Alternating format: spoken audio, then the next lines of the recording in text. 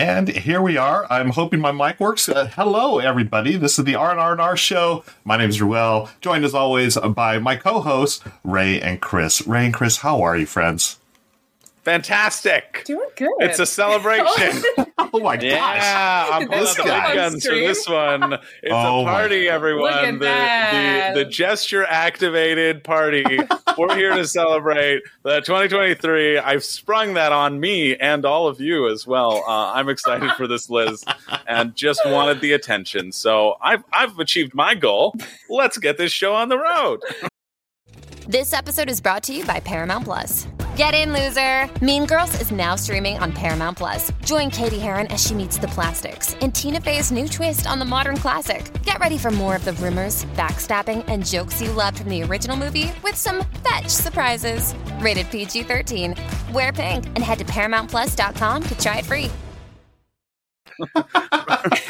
How's it going, both of you? Amazing, Chris. This is the end of the year show, folks. We're going to be taking a break after this, going into the new year. We've got the holidays coming up, so we're bringing you the best of 2023. And I think that was the best of 2023 right there, Chris, bringing the hype, as y'all say. But we wanted this to be the best R&R&R ever, and so we decided to bring you two special effects. Our budget is blown for 2024. It's gonna that's it. We're done. Downhill from here.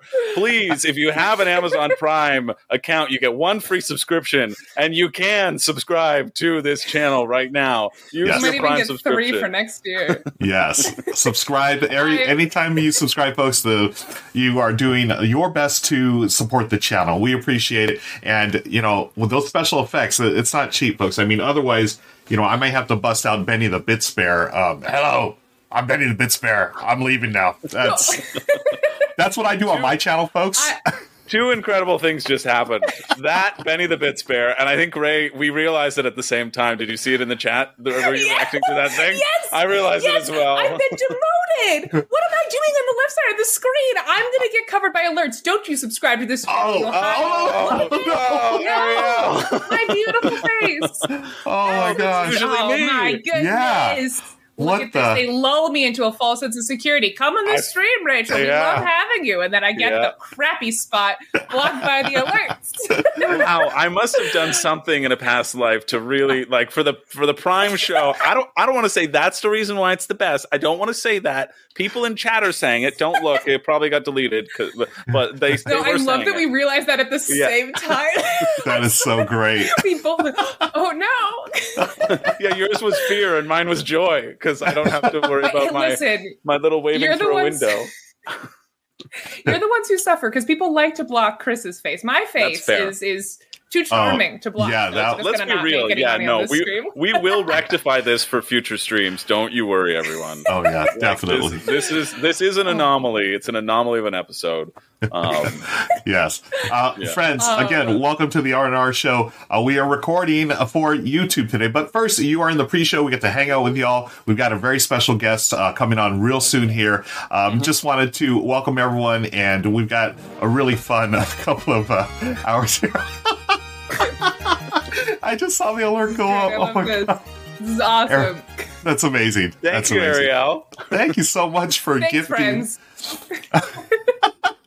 Oh, I got one. Wow. Thanks so much. Very cool. But yeah, we're here at the last show of the year. It's gonna be a little bit chaotic if you couldn't already tell. But I want to do something real quick with chat if I can. I saw someone mention it. Oh, yeah. I wasn't going to until someone brought it up. But in my tweet, I always tweet before I go live, and I said I promised anyone if they could guess what my top 2 were going to be, I'd send them an internet kiss. So if anyone in chat can guess, as a joke. But if anyone can guess it, I'd be really curious. Let me know in chat. I think it's important to clarify sometimes on the internet. Yes, exactly. It is the internet. But I'm really curious if you have. I also want to know what your favorite games of 2023 are. If people in chat have their personal lists. Obviously, we're going to be talking about our 16 top games of 2023. If you've got a top 2 or 3 that you want to let us know about, I'd love to hear it. And while they're doing that, Ray, why don't you tell us all that's happening at the Op, and then we'll bring out our special guest. At the op, not honestly, no, that was a great segue. At the op, we're really winding down for 2023. I ran a big whole week of giveaways for our entire party family line last week, which was really fun. I really enjoyed engaging with folks on that. And now we're starting to hit that lull. Everyone's getting next week off, so we're starting to sort of prep for our big 2024 releases. We have a couple of really, really strong strategy games coming out early in 2024. So we're winding down all of our campaigns for 2023 and starting to get ready for some I think some games that are really going to make a splash for strategy games coming from the op. Because as I've talked about before, the op typically in the past has done a lot of like lightweight family games, and we're starting to dip our toes into strategy, which I'm really very excited about. So that's really what we're lining up for. And yeah, and I've just been playing a lot of games to prep for this list. I was telling Chris this before the stream. I don't come from an independent reviewer, content creator background. I've always worked for publishers. So my task every year has always been to like learn the games that the publisher is releasing and learning like the marketing beats and how to demo those. That's always been like my number one priority.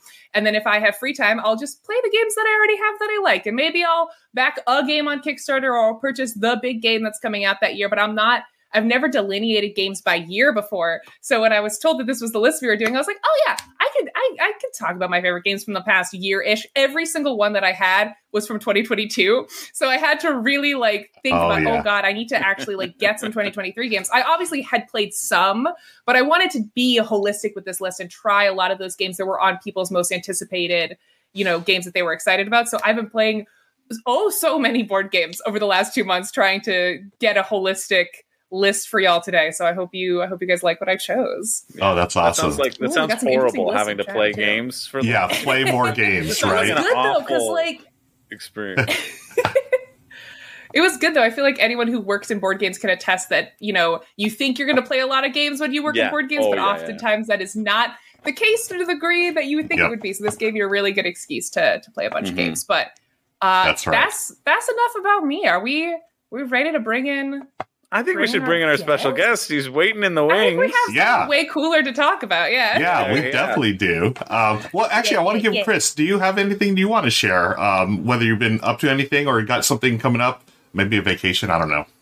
Maybe a vacation. Well, I'm not in my normal studio. I'm here in Halifax, Nova Scotia, just chilling with my girlfriend's parents. See, I'm sorry. I knew that you weren't in your normal locations. Like, this doesn't look familiar to me. Okay, you can see the cat tree that my girlfriend built out of a big old stick behind me. Yeah, stuck it in a big old vat of cement. Very impressive. And then created the other stuff.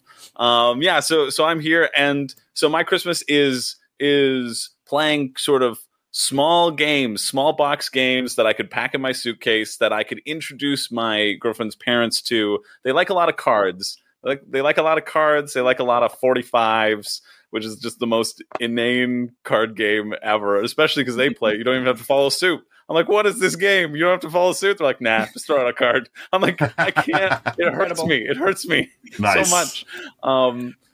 So I'm here and just chilling and prepping for fun stuff to happen in 2024. I'm going to work on doing another Rabies Award, the Room and Board Awards, the annual Rabies Awards, like the Oscars.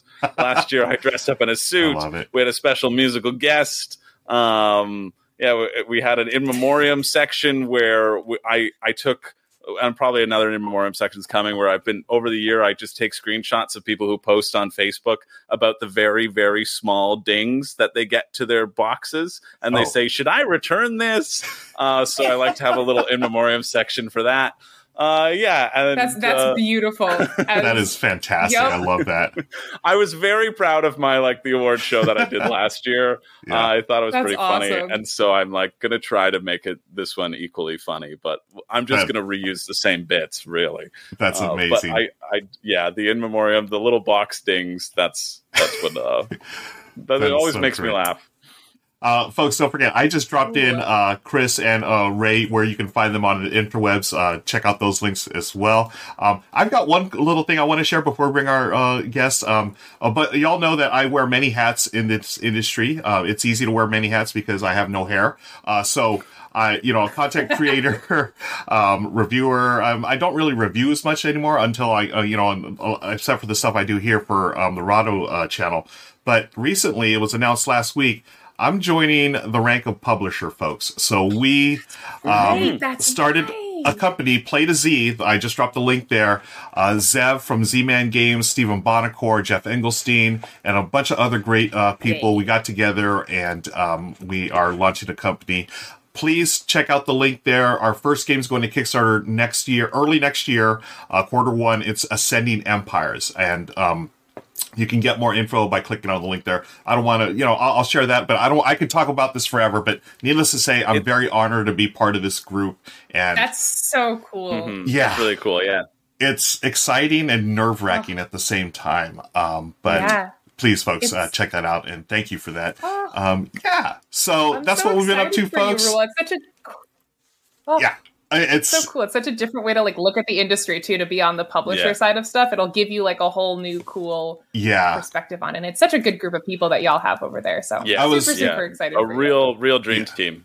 It really, I was very fortunate. And Chris, you'll be happy to know that at the World Series of Board Gaming, which you worked, that's where pretty much I was able to solidify my position with the group. Was there? I had a couple of meetings, and we've been talking for months, and then at the World Series, we had the pitch, and I was like, you know what, I'm in, and that's where it is. So I will always have fond memories of the World Series of Board Gaming because of that. And many other things as well as the tacos at, as we always know. Tacos El Gordo. El Gordo, the best folks in Las Vegas. Okay. Enough of that jibber jabber. Let's bring in our special guest, folks. You know this person through game design, Leader Games, Whirly Good Games. Let's bring him on. Folks, we've got Cole Wehrle. Let me see if I got this here. Hi. I hope this is working, Cole. How are you? Welcome. I'm doing well. Thanks for having me on. All right. Thanks for being here. Yes. We are so excited to have you on. Thank you again for joining us. We're going to be sharing our best games of 2023. We've got 16 of them to talk about, but I want to get to know you a little better, Cole. What's your favorite color? No. I don't have one. Yellow. It's a gotcha question. I always play yellow in games, which I did because I'm a little colorblind. I think in low light, it pops out. The problem is I don't know what, working in the board game industry, every other person picks yellow. It seems like it's by far the most commonly picked color in the weird circles that I traffic in. And so it has been the number one starter of fights on staff. People are always trying to snipe the yellow pieces from each other. I'm in the same boat. I'm colorblind, red, green, and I always pick yellow because it's the easiest to see low light situations. Yeah. Wow. Yeah. What about you, Ray, Chris? I've always been under the impression that green's what I pick. And for some reason, I feel like that's very common amongst game designers, but I guess that really is your perception. Your color is always the one that's under attack, and other people are trying to take don't pay attention. If there's another pattern, I wouldn't notice it because it's not affecting me. So it's so funny because green's my favorite, and I've always thought that green is the most. Yes, of course. Yeah, I don't care. I never choose my color. I let everybody else choose. I used to though. I used to always, when I got into the game. Now I don't care because I'm less competitive. Well, I'm not really, but I'm less competitive in this way. I used to always pick white while playing Catan because it blended in the most to the board. Ooh, and so people don't count up your points as much. They're like, I'm like, and especially because I'm always counting other people's points. I'm like, they're at 8 points. They're like, yeah, you're at 9. I'm like, don't worry about that. I'm posting that in the strategy forums on BGG right now. Yeah, we're going to blow up the meta. That is hilarious. There is, usually I think I don't really care about player colors too much, but I will say when you're playtesting games, if I'm playing the same game 5 times with one person, we're gonna play with the same colors because otherwise it's gonna get confused. Oh yeah, 100%. That's easy to get nightmarish confused. to switch colors. Jesus. I also put a poll up in chat so we can get to the bottom of what color our chat likes to pick. So go vote in that poll so I can right. Everyone go vote. Thank you very much. And Termal Words says the camouflage tactic. Yeah, very, very well-known tactic now. Very clever. That's great, Chris.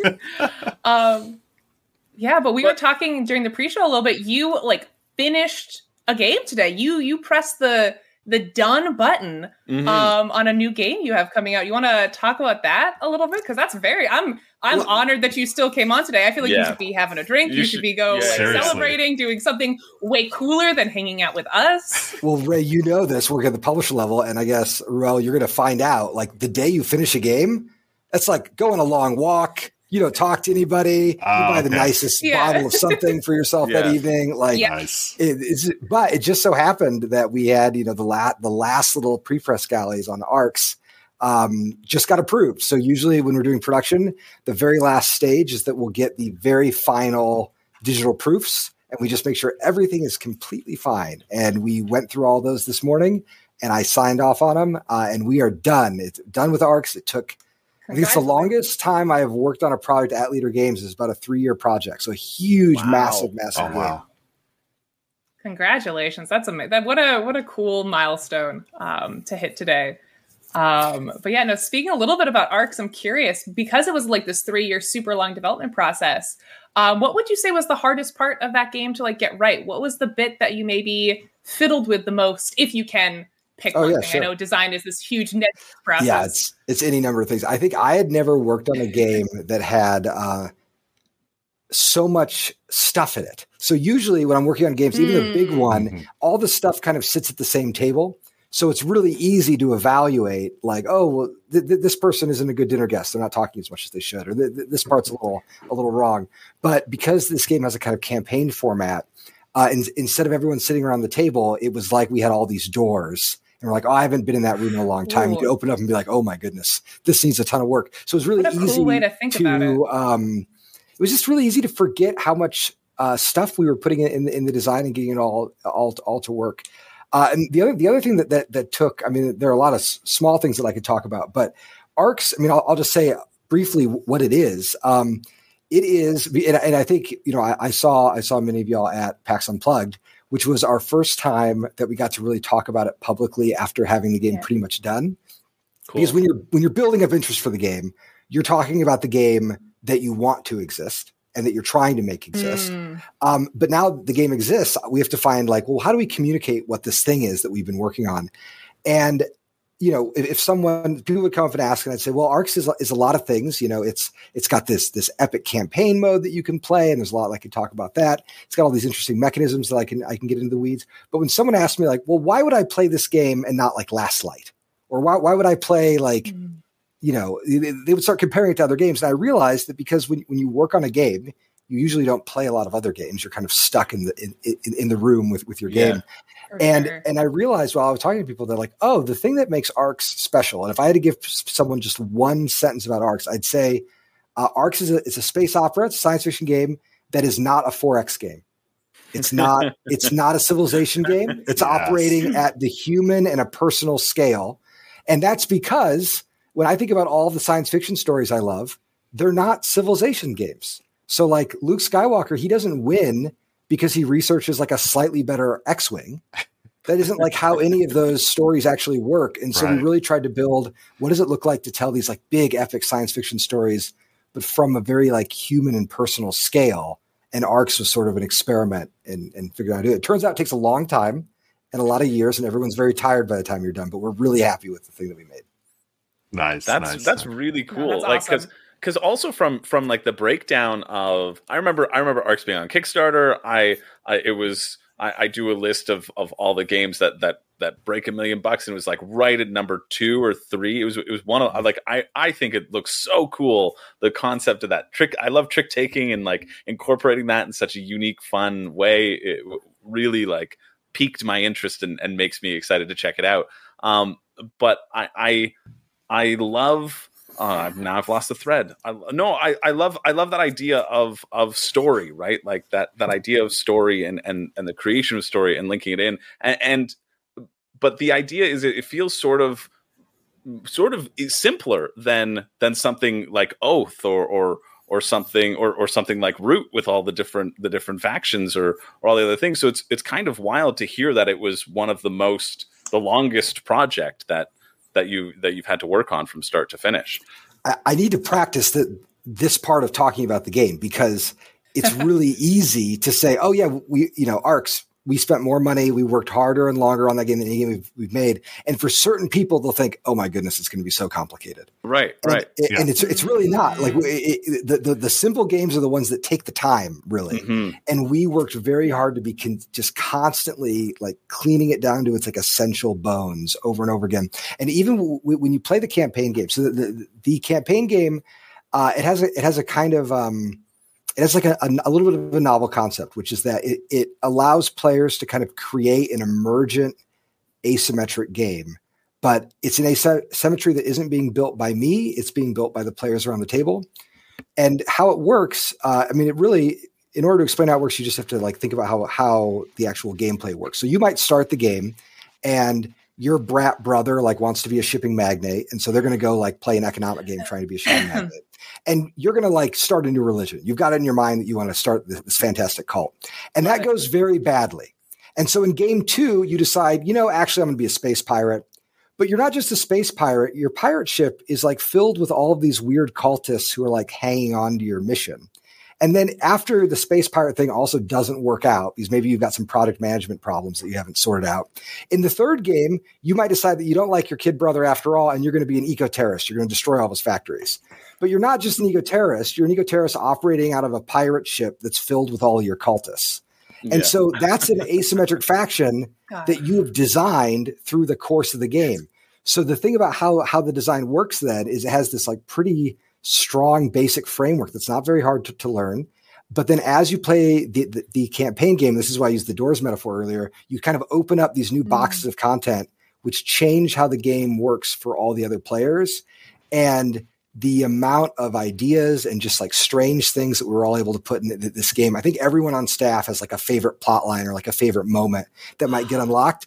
And all of this, I should say, there's something I'm bearing the lead a little bit. It's a campaign game, but it only takes 3 games to play. And you can reset it as much as you want. And that's just a reaction to the fact that I love campaign games, but I have 3 children and I can't log the hours. Yep. And so we thought, and I was tired of playing like fast versions of TI because I like TI, but I don't have 10 hours. But I could sit down, I could do it in maybe 3 or 4 smaller meals. And so it was trying to take like a big experience and cut it into some small meals. But it's still something that, for people who have the time, you can sit down and play the whole thing straight through. But if you want to break it up over a few weeks, the game is really well suited to do that too. Wow.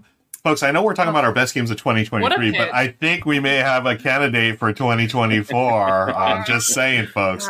This seems like it checks all the check boxes for me. A sci-fi game, something that's not going to take 10 hours, whatever. I'm in the same boat. I love TI, but it is really difficult to table that game, obviously, for obvious reasons. But something like that can be broken up. Yeah, I am really excited to give it a shot now, Cole. So thank you for sharing that. Of course. Right, Chris, you had a comment? I know I cut you off. Sorry about that. I will just talk if you let me. So please go. Oh yeah. Feel free. I've got another question for Cole. And chat, drop any questions for Cole. We're going to chill here. We're going to chat and just hang out for 25 more minutes. Then we're going to start the list to make sure that we get all of them in. But I know that you've had a lot. I would love for you just to talk about a little bit your design journey and your journey in the industry, and get to know you a little bit in that way as well. In terms of how you started out, what made you want to design board games, your involvement with Leader Games, and how Whirligig Games came to be, and your involvement in both of those things, and all that sort of your design journey. I'm interested, and I think everybody else might be as well. Well, it's, one thing I love about this strange industry is that I really feel like, and no offense is meant, but like this is an industry of misfits. Like no one goes to school to work in the board game industry. And so what it means is the people who are in the board game industry come from this like very wide range of backgrounds, have a wide range of interests. You sort of like never know what sort of folks you're going to run into. And I'm always surprised by the people I've gotten to know. I have been playing games, kind of my whole life. I grew up in a family with lots of kids and lots of friends of those kids that were always around the house, and board games were the cheapest, easiest, best thing we could play. And I got lucky because we had access to games like Catan and even some of the early Euro games pretty early on. Like I remember playing Princess of Florence probably a year or two after it came out. And it was just an accident. It was just the fact that someone's, uncle in Florida was really into Euro games and would always, get them for the family. And I also grew up playing a lot of role-playing games and war games. But I never really associated myself with gaming as something I liked doing. And I was interested in it. And then when I went off to school, I swore off video games when I was in college. I just swore them off because I really badly wanted to be a reporter. And so I wanted to be very serious about my work. So I remember I had a little money saved up for a laptop, and I purposely bought a bad laptop that couldn't play games because I wanted to. Because I knew that if I got Warcraft 3, if I got Warcraft 3 on that laptop, I'm going to fail. I'm going to fail on my houses. Yeah, dropping out. But I did bring some board games with me, and so over college, I was always playing board games. And then when I was in graduate school, I started playing more historical board games, and historical board games. One of the things that separates them from kind of standard mass market games or even hobby games is that they usually have arguments. Like they have like ideas. When I hang out with people I know in the hobby market, like at PAX U, people will tell me like, oh, have you like played this new killer mechanism? Have you like seen this game from the Tokyo Game Market or something? And when I hang out with historical game designers, they'll be like, oh, have you seen like this person's treatment of the Battle of the Bulge? And they're like talking about it like they're theorizing, or like it's easy to make fun of it because it is like there's such strong dad energy in those conversations. But actually, like they have this lovely there's this lovely ethos of like we're trying to understand something by making a game about it. And I found that idea like so compelling.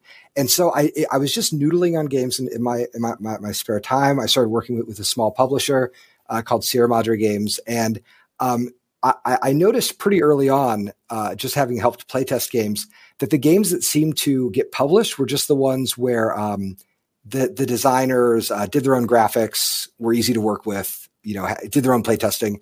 And so I was like, oh, well, I'll teach myself graphic design and I'll handle my own editorial. And then I just found that like the games, like I would just present the publisher a game that was like almost done. And it wasn't that the game was specifically good. It was just a low effort project for them. Right.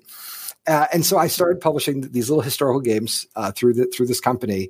And then after I finished graduate school, I thought I was going to go teach Charles Dickens in some state university. And around that time, I saw a little job notice for a company in Minneapolis called Leader Games, in St. Paul, more properly. And I thought, I like the idea of Minnesota. Just something like in the cockles of my heart. I just like it's like a little piece of Canada that fell into the United States. I love the idea of Minnesota. And I remember looking at my partner and saying like, should we just move to Minneapolis? Maybe we should go up to the Twin Cities. And so I talked to Patrick, so Patrick Leader, the guy who owns Leader Games, he had this interesting little story, which basically had gone that he had got tremendously lucky twice. Because he had published Vast, had done really well, and then he published the second edition, had done really well. And he had, this is being a little too simplistic. He had a big pile of money. He had done well. He had captured a moment with Vast, and now there was this question of like, what are you going to do with that initial capital? Because he didn't have to do anything, but instead, when I was talking to him, it was clear that he wanted to do something that I had never seen another game company do, which is staff up. Like not hire contractors. He's like, let's hire the illustrator full time. Like Kyle Farron, who does the illustration for Root and all the games at Leader Games, is a staff illustrator. He was one of the first employees of the company, even before there were illustrations for us to give him to do. And so I was kind of in that like initial year of hiring where they needed a developer. And during that process, it was a funny hire because Patrick said, I can't pay you very much money and the company is going to run out of money. But if you want to try this out, maybe we'll get lucky.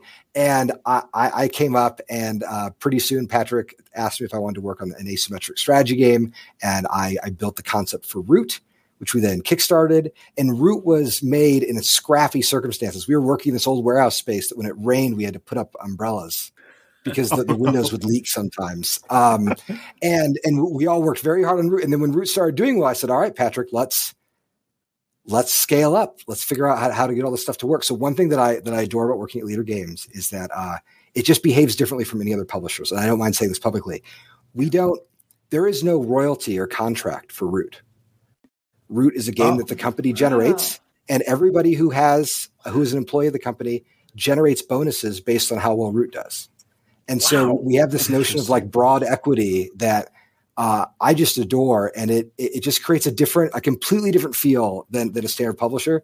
And when I go to industry parties and people talk about their revenue goals or their publishing goals for the year, I always tell people like our only goal is to find ways to cancel more games and to go even slower.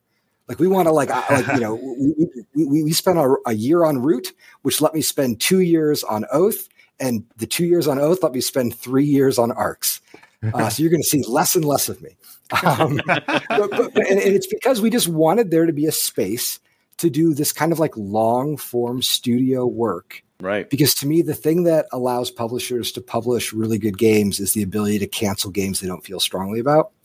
And in order to do that, you have to be a little bit more conservative in your business plan. You have to be a little careful, but this is something that can happen. And it also works because, I mean, really, and I always want to underline it's like Patrick's fundamental generosity in saying like, look, let's make sure that everyone feels whole and that we have folks who like have a good time coming to work. And that doesn't mean that, we don't have to stay late occasionally or we don't get mad or, this is hard creative work. All that stuff still happens. But I've loved working here. I work, so I'm serving now as the kind of creative director at the company, and we have 15 employees and we're looking to hopefully grow a little bit. If you're an athlete, the greatest motivator of all is the fear of letting your teammates down. After all, a team is only as good as its weakest link. So you owe it to those wearing the same jersey as you to be your best every time you step on the field. That's why there's no vape in team. When you vape, you can expose your lungs to toxic chemicals that can damage your lungs. If you're a step behind, the team's a step behind. Brought to you by The Real Cost and the FDA. Survivor 46 is here, and so is On Fire, the only official Survivor podcast, and we have a twist this season. The winner of Survivor 45, Dee Valladares, will be joining us every week. We're going behind the scenes of the biggest moments, the how and the why things happen, and the strategy and analysis you can only get from someone like me, a Survivor winner. Listen to On Fire, the official Survivor podcast, wherever you get your podcast. Wow. That's amazing. Take that, Hasbro. You don't have to lay off people. Yeah, 100%. I love James Blake in the comments says, disregard the list. Let's just listen to Cole talk about his experience for 2 hours. Agreed. 100%. And I agree. It's incredible. It's very exciting. Like incredible storytelling ability. Like obviously I love meeting people where their job makes sense for like their personality. And even just the way you told that story, it makes sense that you are someone who creates games that tell a story to some degree. And it's also just, again, having worked on the publisher side for so long, it's incredibly cool. I did not know that about Leader Games, the way y'all were structured and the fact that there are no royalties. That's fascinating and really, really cool. So thank you for sharing and being transparent about that. That's really interesting. Yes. Yeah, and it's super unique.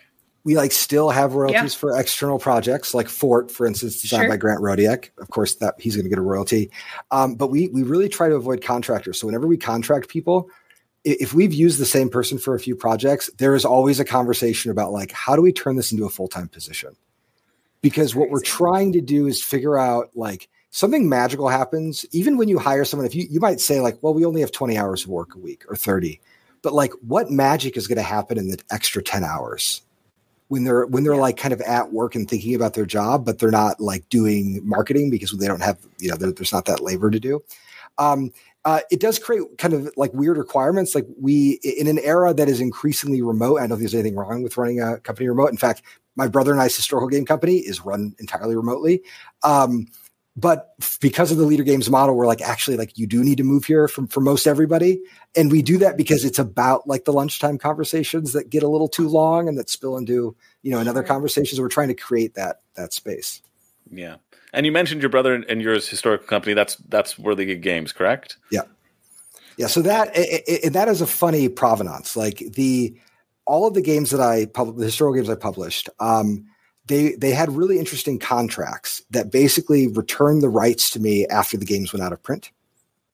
And so it's a lovely practice because it means that it provides a lot of leverage for a young designer. Mm-hmm. And so the royalties on those were not very good, but because the rights returned to me, if the game did well, I could negotiate for a better royalty. And all of these games had been returned to me. And because I had taken Root and I did a lot of the graphic design for Root and some of the pre-press, I had kind of taken it through the process a game has to go through to get published. And so I had these history games and thought, well, I don't want somebody else to do them. And I have opinions about how I think they should be done. And I knew, though, that I didn't have enough time to do it. And so my brother, who was an education director at the Chicago Botanic Gardens, he did curriculum design.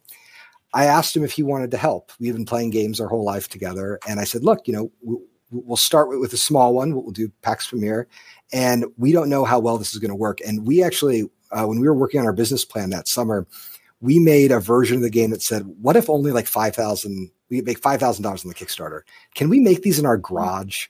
And so we actually priced out how to make all the copies by hand. And then that is done well enough that Drew is able to go full time. It's now all that he does. Cool. He works on all the historical games. And I really like having that as a kind of side gig, because there are projects that I care deeply about that just don't fit in with Leader Games. Mm-hmm. I want to make a really weird, economic game that takes place in the 18th century. That doesn't, no matter how many wigs we put on cute animals, we're not going to be able to sell that. And so we have to find a home for that stuff. And my background is in the long 18th and 19th centuries and the kind of history of it's the history of the British Empire, but it's really about the intersection of culture and empire. So it's something that I care a lot about academically. And I also think it's an incredibly poorly, understood period in games, because people use it for wallpaper. They don't really engage with it. Yeah. And so, I told Drew, no, I want to spend a lot on period art, and I want to really be thinking about the materials for these things. And so I've been so blessed to be able to work with my brother, who's my favorite coworker. We get along so well. But that company was funny. When we started Whirligig, I said, okay, I'm doing the thing that everyone has told me not to do, which is to start a business with a family member. And so we have in our founding documents basically an agreement that says if either one of us wants to bug out, we just instantly dissolve. There's this is going to be no who gets the dog conversation. And about every year we will have a meeting where we just look at the last year and say does it feel like we're both working about the same amount? Do we feel like we're stressed out? Because we just really want to preserve our relationship and also make sure that we can still get these things done. I think Whirligig is so unique in terms of the games that you're able to produce. I feel I love the theming of Molly House coming out too. I love taking a look at that. Just finished on BackerKit, right? The funding of that recently. And I just feel like the care at which you approach the source material shines through in those games more than any other game that I can think of, more than any other publisher I can think of for sure. But I often think of them in my head as if people refer to board games as if they can hit that sort of art piece echelon.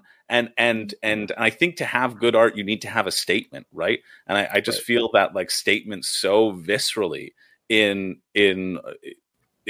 all of those sorts of games and breakdown. I just think that's so cool and exciting to think about. And I'm not the only one. I know my whole personal room board Discord was talking about Molly House and how excited they were, and even enriches that sort of source material and subject matter. I was watching the Netflix show Bodies, and they were oh, by the Molly House. And I was I don't care. I'm I know so much about this just because of engaging with the game and the concept. I just think that's so incredible how that carries through. Is that a sort of reception that you're often used to hearing or experiencing through that idea? It looks like did we lose Cole? We might have lost Cole, or Cole's just taking this opportunity to give us another art piece, right on cue. Yes, right. Even the visual art and also the still art. Those sort of art installations that can happen. I just think the sometimes we talk so much in this industry, right? And to focus on the silence, as Cole is doing right now, is so sort of elegant, right? And speaks to how you can say so much with so little too, as well, which I think is a lesson we all can learn from Cole. Agreed. As well, Cole. That's a very valid point that he's bringing up right now. Great. Yeah. It was perfect timing. There we go. Perfect timing. Excellent. Chris, you're the best. I love it. Just a beautiful statement, Chris. Thank you. I'll say one very small thing about Molly House. Molly House was originally designed. The initial proposal was by a person named Joe Kelly, based in Bristol, who I mentored with the Zenobia contest, and I saw in them something I really rarely see when I'm working with young designers, because usually young designers are too protective. They only change a very small bit every iteration, or they're too eager to please. So they're constantly you'll be like, what about this? And then they rebuild their whole design in that direction. And with Joe reminded me so much of how I work on games, which is that every iteration they showed me was very different from the previous one, but they were all the same. Joe was caught in the gravity of an idea. And the idea was the setting. And so at the end of the Zenobia contest, I told Joe, I would love to help you on this game. I don't know what that help is going to be. Are we going to design it together? Am I just going to edit it? Maybe I just publish it. But if you want to go slow, I will go slow with you. And so basically the whole premise of our collaboration, I said look, this was a Zenobia finalist that had a great theme. You could have this game in your hands in 6 months. But if you want to take your time, I will take my time with you. And that was a year and a half ago or 2 years ago. We really spent a long time just unbuilding it and rebuilding it and unbuilding it. But I'm so happy with where it's sitting down, because it is this joyful thing that I think is going to help introduce people to a really fascinating moment in our collective history. Yeah. Wow. Super cool. I wish I had something intellectual to add to this, but all I can think of when you said, if you want to go slow, I'll go slow with you. The romantic undertone. Now I want a rom-com based on a Molly House rom-com. Yeah. Molly House rom-com. Go slow. God. All creative work is incredibly intimate. I mean, there's no getting around it. Not as a joke. Genuinely, I feel like that there is something intimate about spending so long with someone about something that on a subject matter that is so personal and is so important to you.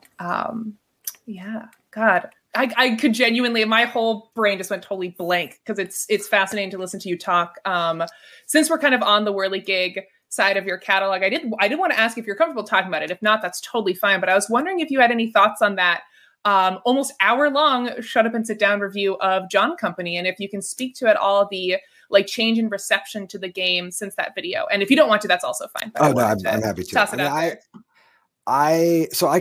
It's so peculiar. I adore Shut Up and Sit Down. I was working in the UK very briefly and had this moment in 2012 or something where I'm like, do I try to hang out with these guys? And I think it was the first time I ever had a parasocial, I'm a YouTube fan who thinks I can just bump it. But it was a weird, and I think everyone's had that moment, because, it's a podcast where you suddenly feel like you start to know them.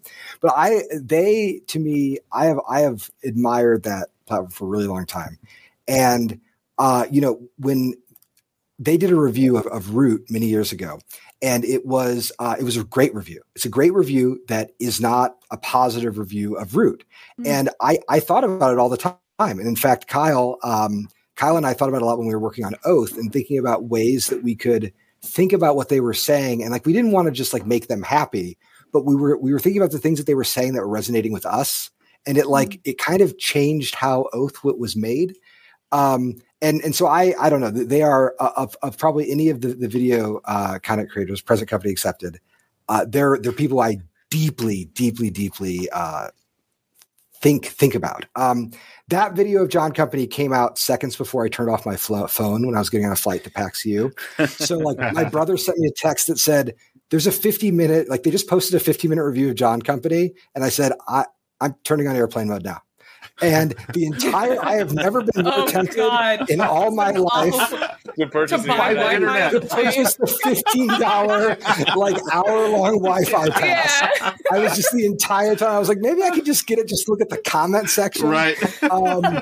But I made it, Drew and I got to visit our sister in Pittsburgh, and we got on our couch, put it on the TV, and like sat down and like watched it together, which is something I never do. A review of my own stuff, I cannot be seen with anyone when I watch it, because I do watch and like trust all that. I just can't. I'm like red. If it's good or bad, it doesn't matter. I'm incredibly embarrassed by it. Tom's review is incredible. I think it's the best piece of board game criticism in the video form that's ever been done. And it's so good that it doesn't matter that it's about a game I worked on. Like what I love about that review is that people are engaging it at the level of what can a video essay like say about a board game? And the fact that it happens to be about a board game I worked on is like weirdly secondary. It's a real incredible piece. I think if you've ever had uncertain feelings about theme and games, it's the best video to watch because it will help you sort through those feelings. It's not going to resolve them. And the other thing I'll say is that when I think about a review for a game I've worked on, I only really want one thing from a reviewer, which is I want them to extend like a little bit of grace and to meet the work where it wants to be meted. It's like where it wants to be meet. So when you listen to like a new album, you don't listen to like a jazz album and like get mad because it's not rock. It's a jazz album. It has a different, it's operating with a different set of principles. And I always think that about board game reviews too. Like I want someone who sees the work for what it is and is to meeting it on the ground and then evaluating it on the ground. And my goodness, that is precisely what Tom does in that video. Like there are so many things that he could have complained about, parts of the game that are too complicated or things that didn't feel right or felt unfair or something like that. But that would have all been not meeting the game on the ground where it's standing. And I think it is a tremendous piece. And I am just completely honored by it. I cannot believe it exists. I can't believe that it has gotten so many views. I'm honored by the whole thing. That's amazing. Did you see a change in perception at PAX U? Because the video did drop literally like the day everyone. I think I know I watched it while I was traveling to PAX U. That was what I downloaded it for my flight. Nice. Was that discussion leaving the internet and coming into real life? Absolutely. And we didn't. We're never like going to a show like that to really sell through, but we certainly sold all of our John companies. But then there were so many people who wanted to come up who'd been playing the game a bunch or who hadn't heard about it at all. Yeah. And who had never seen any of our stuff and who just stumbled. And it was nice. Like our booth was a Molly House booth. We had a little table and some fun glasses. But it was sort of built to be like a little bit of a coffee shop in the evening in the 18th century. Mm-hmm. And it was fun to have people come into it being like, oh, this is the company that makes John Company, but here's this other game in the same kind of history setting. And I felt like it was a rare moment of brand harmonization, which is not something I usually I don't want to, it's something that I think what I'm trying to say is, we have a whole style that we're trying to do, like a way of handling historical immersion. And it was lovely to see people come to the booth and say like, oh, I saw John Company. It's like not the kind of thing I'd ever do. But I didn't even know there were publishers who were doing things like this. And then to see other stuff we were working on and to start to realize that like there's a much wider world of good historical work, including some good stuff that came out last year. Yeah. Oh, what a good perfect segue. What a segue into the best of 2023. Cole, you know what? I think you're the fifth R. Cole Wehrle. Yeah. The fifth R for sure. The fifth R we got it in the fourth with Ray. Yeah. I'm a fake R with room and board. But I just try to stay in the corner and get covered as much as I can by the subs, and then I can slip through the cracks. Exactly. Great segue. Ruel, should we get into the list? Let's get into it. So, folks, what we're going to hear. Go ahead, Ray. Yeah, please, Ray. I was just gonna say I'm gonna have such a hard time changing gears because I feel like I need to go take a nap now. Like listening to that, I feel like I need to go like think. I need to go stare at a wall and think for a very long time now. Yeah, I need to. I'm gonna reset. We're gonna talk about nice heavy novel of 18th century London. Yes, absolutely. Right? Yeah. Well, if anything, can I say one? Yes, please. I'm going to back up on my good transition and say that the kindest thing anybody says about John Company is that it feels like a novel. because the game's like storytelling format is very novelistic. And so I think like when we're playing games, we should always think about how we're actually telling. There's this fascinating thing that people talk about in role-playing games where they say that storytelling doesn't happen during the game. It happens after the game's over, when what happened in the game is built into a story. And so I'm always really interested in like what kinds of stories are being created post-game. And I think John Company has a novelistic angle. So yes, go sit down and read a long book after this stream. There's no better thing to do. Wow. Folks, why don't we all together? It's not going to be the list. It's just going to be reading a book. It's nice. It's book stream. Welcome to book stream. Not reading stream. That's the 6R. All my entries are now book. This is the real book club. It's book club, but where you don't talk about the book. Everyone reads something different, and then you just hear the little chuckles of whenever you get to one. And just for a whole hour. Yes. Why don't we all take a deep breath, folks? Let's reset here. Oh, yeah. Okay, so we're going to talk about games now, and what we're doing is recording this for YouTube, friends, so we will, the engagement, so we're still going to hang out when we see your comments and everything, but I am going to turn off a couple of things here, the Twitch stuff, and so we can focus on getting the list, because this will be cut into a video for YouTube. We'll be talking about our top 16 games of 2023, along with Cole and ourselves. Let me get this ready here. But before we get going, we need to do a battle royale. This will get us in the mood to talk about games, watching all the stream avatars beat up on each other. Battle royale, let's commence here. And speaking of historical board games, let's have a nice big battle royale. There it is. So all you stream avatars, folks, if you're subscribed to the channel, you get one of these avatars. And along with subscribing to the channel, you also get discounts on Rahdo merch. You get a secret playlist of Rahdo and Jen playing games. So if you have an Amazon Prime account, feel free to use that here. And we're going to watch everyone duke it out for a couple of seconds. And one of you comes out on top. You get extra Rahdo points and whatnot to customize your characters.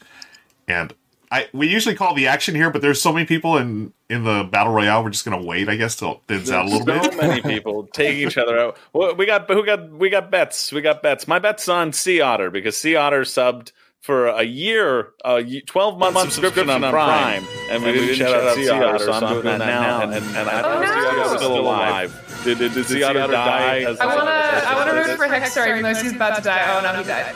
I don't understand how this Andrew Scott character is always in the top 4. There we go. Okay, good. Yeah. He's out. Get it. Yeah. Oh, go Barefoot. Oh, echoes. Okay, I'm shutting down the echoes right now. We got Barefoot. We got D. Oh, I'm sorry. Yeah, Barefoot. Let's go. I know. I was watching on the. I was watching on the slowed down stream, but we got Emmanuel Ant, the winner of the Battle Royale. Congratulations.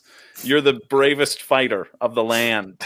And now we're going to fight in our own list for list supremacy of 2023 games. I'm excited. Yes. And folks, stick around. This is going to be a fun list. We got 16 great games to talk about with our guests. And I think we're good to go, right, friends? Let me get this here.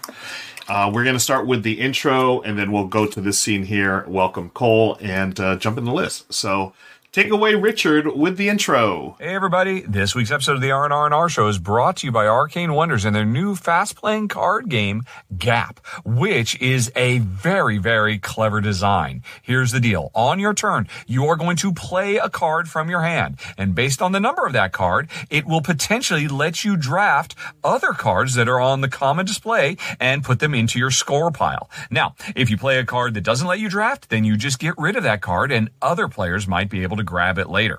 So there's a lot of back and forth, a lot of double guessing what you think your opponent's going to play so that you can get the right cards at the right time. But then things get tricky, because once you put a card in your score pile, its number no longer matters. That was only for the drafting. Now what matters is the color. And you are trying to get the most cards you can of one color.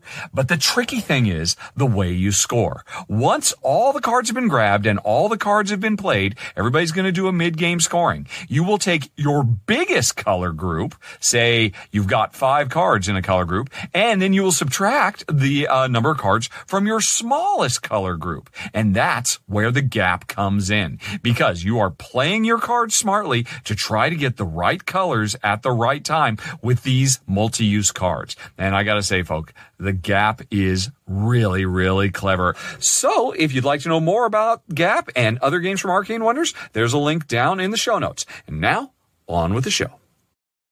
And thank you, Richard. Hello, friends. How are you? Welcome to the R&R&R show. My name is Ruel, joined as always by my incredible co-hosts, Ray and Chris. And we've got a very special guest today. Cole Wehrle is joining us. Folks, how's everyone doing? Fantastic. I'm thrilled. We're thrilled to be here. It's time to celebrate the best of 2023. We're doing it.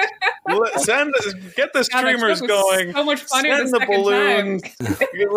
Let's get it all going on. It's 2023. We're here to celebrate and talk about the best games. I'm thrilled. And really, if you haven't checked out the pre-show, we do a pre-show of this. We were hanging out with Cole Wehrle and just chatting about a bunch of games and what he's been up to. It was awesome. Cole is an honorary R in the R&R&R show now. The R&R&R show now. It's up to me to lose that over the course of this list. That's true.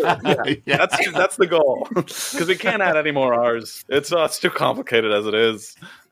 It really is.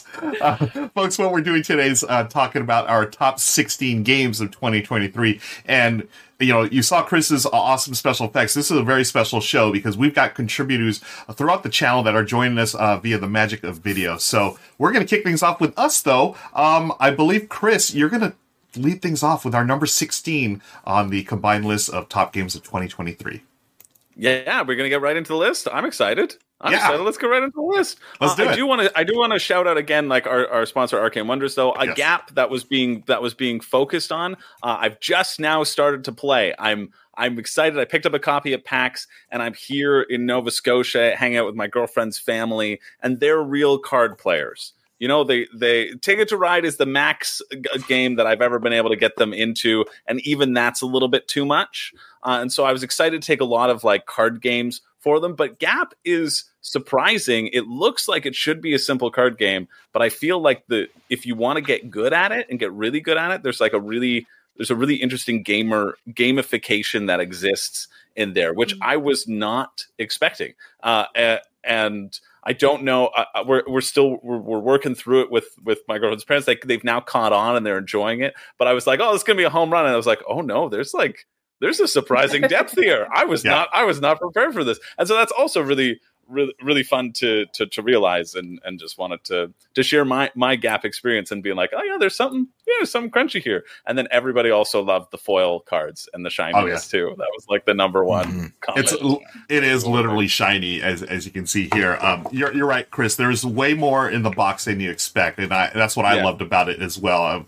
It just really, it's set collection, hand management, but there's that little, I guess, so push your luck, or just a little element of like, I don't know what to do right here. Am I supposed to take this?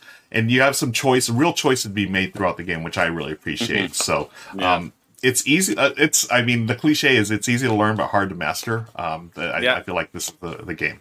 It definitely falls into that category for sure. Yeah. So a 2023 game that I played too late. I played it too late to consider it for my list. Yep. But I got excited. I'm excited. I'm excited for this list. We got 16 games of 2023, and we've got a bunch of contributors from the Rahdo channel as well. So you're going to be hearing for a lot of different voices. And I'm honored to get to go first. So I'm just going to keep talking and kick it off. This is our number 16. Our collective number 16 is a game called Holotype. This is a game about dinosaurs. This is a game that I affectionately refer to as worker placement, cube pushing dinosaur wingspan. Like it's the most relaxing cube pusher out there. This is one that like I feel like I've tried to champion this whole year because I've been having such a great time with it. It was from a very small studio, funded on Kickstarter back in 2022 or maybe 2021. I'm not sure. And they had an expansion come out. They delivered their main game. And they have an expansion out for it. And it's just like, it's so slick. It's so slick. It's so lovely and calm. What you're doing is there's 5 basic worker placement spots. You're going out. You're getting these fossils, these different cubes. The different color of the cubes represent different fossil types in the Jurassic, the Cretaceous, the other era. and there's 3 of them, and those are the official titles: Jurassic, Cretaceous, and Other. I'm fairly certain Triassic. There we go. And so you're getting those cubes, you're paying for these dinosaurs, but there's a few tweaks here that I really, really enjoy. One, with the worker placement aspect of it, you have a hierarchy of workers. And so you have a tall, a medium, and a short worker, and the tall person can kick anyone out of the worker spot that they want to go to. They just kick them out and they go back to the person's hand. Or the medium kicks out the medium and below, and the small one can kick out the small one. In addition, the tall person always gets a bonus benefit versus your main paleontologist versus like an intern. Basically, they understand how to research and get the bones a little bit more, and so that combo of flow of where to put your workers, that you can kick other people's back, but you also stop them from needing to recall all their workers. It's just a consistent flow, and then there's an ongoing tracker where at certain points during the game, once a certain number of holotype and dinosaurs have been published, the research findings have been published, everybody gets a bonus asymmetrical power, and you get to choose from like 6 of them. And so you're like, okay, all right, now I get an extra cube when I go to this spot, or now I get an extra card when I go to this spot. And I love that idea of escalating asymmetry that's built throughout the game just on the game's timer itself. It's not something that you have to achieve. It's just something that you have to get and get throughout the game. And I just think it's so slick. It's so like lovely, calm, relaxing. I'll champion this game any day of the week. It does exactly what you expect it to do. Just like it hits it to a T. I remember reading through the rulebook and I thought, this is going to be fun. It's going to be exactly great fun, and it is. And so that's our number 16 holotype. Yeah, love it. Wow. Introducing Royal Caribbean's newest ship, Icon of the Seas, the ultimate family vacation. The ultimate 6 slides, 8 neighborhoods, 0 compromise vacation. The ultimate never done that, can't wait to do it vacation. The ultimate chillin' by a different pool every day of the week vacation. This is the Icon of vacations. Icon of the Seas, arriving in 2024. Book today. Come seek the Royal Caribbean. Ships Registry, Bahamas. Dreaming of a better sleep? Tossing and turning is not your destiny. And Ollie is here to help. Ollie invites you to sink into sweet, sweet slumber to improve your mental and physical health and overall wellness. More than just melatonin, Ollie's ingredients help you unwind your mind for a delightfully dreamy drift off. Sleep is on the way at Ollie.com. That's OLLY.com. Love it. I remember seeing the run through that Kimberly did on the channel, and I was interested. But now hearing you talk about it, Chris, I'm really interested in this now. I mean, you had me at worker placement, but also just that whole like chill vibe. Like I'm all about that, and that's normally not what I think of when I think of dinosaurs being chill. You know, I'm thinking dinosaurs not being chill. So very cool to hear that. Would you? I don't know. I don't really use that term, but I'm going to use it anyways. Is it a wingspan killer for you? No, but I refer to it as wingspan in terms of like with wingspan, I don't care that they're birds. I care that it's a fun game, you know? Like I like Chris, no. although there is you don't mean that. There is an incredible app called Wing Song that you can hover over the bird card and you can hear the bird sound, and it's so cool. So okay, maybe I do care that they're birds. But like my focus, like if I'm playing the game, my focus is okay, I'm focusing around the mechanics, right? I'm not focusing on how beautiful the plumage is. I save that for the end in my personal time. And so it's the same with these dinosaurs, right? I don't care what dinosaurs they are. I do care, but like I just care. That's why I say it's a nice cube pusher. In terms of the theme, doesn't necessarily need to matter for me, but there is so much depth of theme in it. In terms of like they like Wingspan, little dinosaur facts on each card, right? Where they're located in North, where the bones were found, right? What period they were found, the size of dinosaur, like all of those little cool things that like I just like the cube pushing aspect of it, and that's just gravy on top. So that's where that sort of comparison comes in, because the same feeling of like all of this hard work has been put into it that I really appreciate, but it's the mechanics of the game that really just draw me in and make me that relaxed. Awesome. Well, I can't wait to give it a shot. It looks like a worthy addition to the list. We're going to move on to our number 15. This is from Paulo. Y'all know Paulo from the channel. He's the one that corrects all the goofs that we do in the run-throughs. So we've got him on video. We're going to go over there right now, and fingers crossed that this works, folks.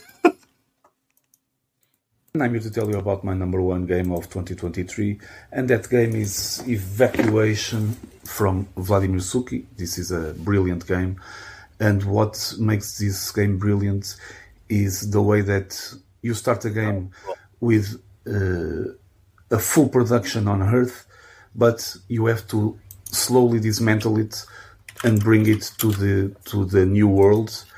And that balance you have to strike between dismantle everything on Earth and start building and getting those resources to be able to continue to produce and build other stuff on the new planet is amazing. Also, the game comes with several different ways to be played out of the box. You can play the race game, you can play a points game, also you can play with normal actions or advanced actions. Every player starts with a set of technology tiles that are different.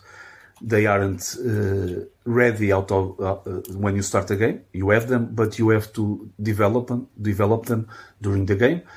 So there's also that asymmetry between all the players in the game, and for me that's very well done and makes the game really, really, really great.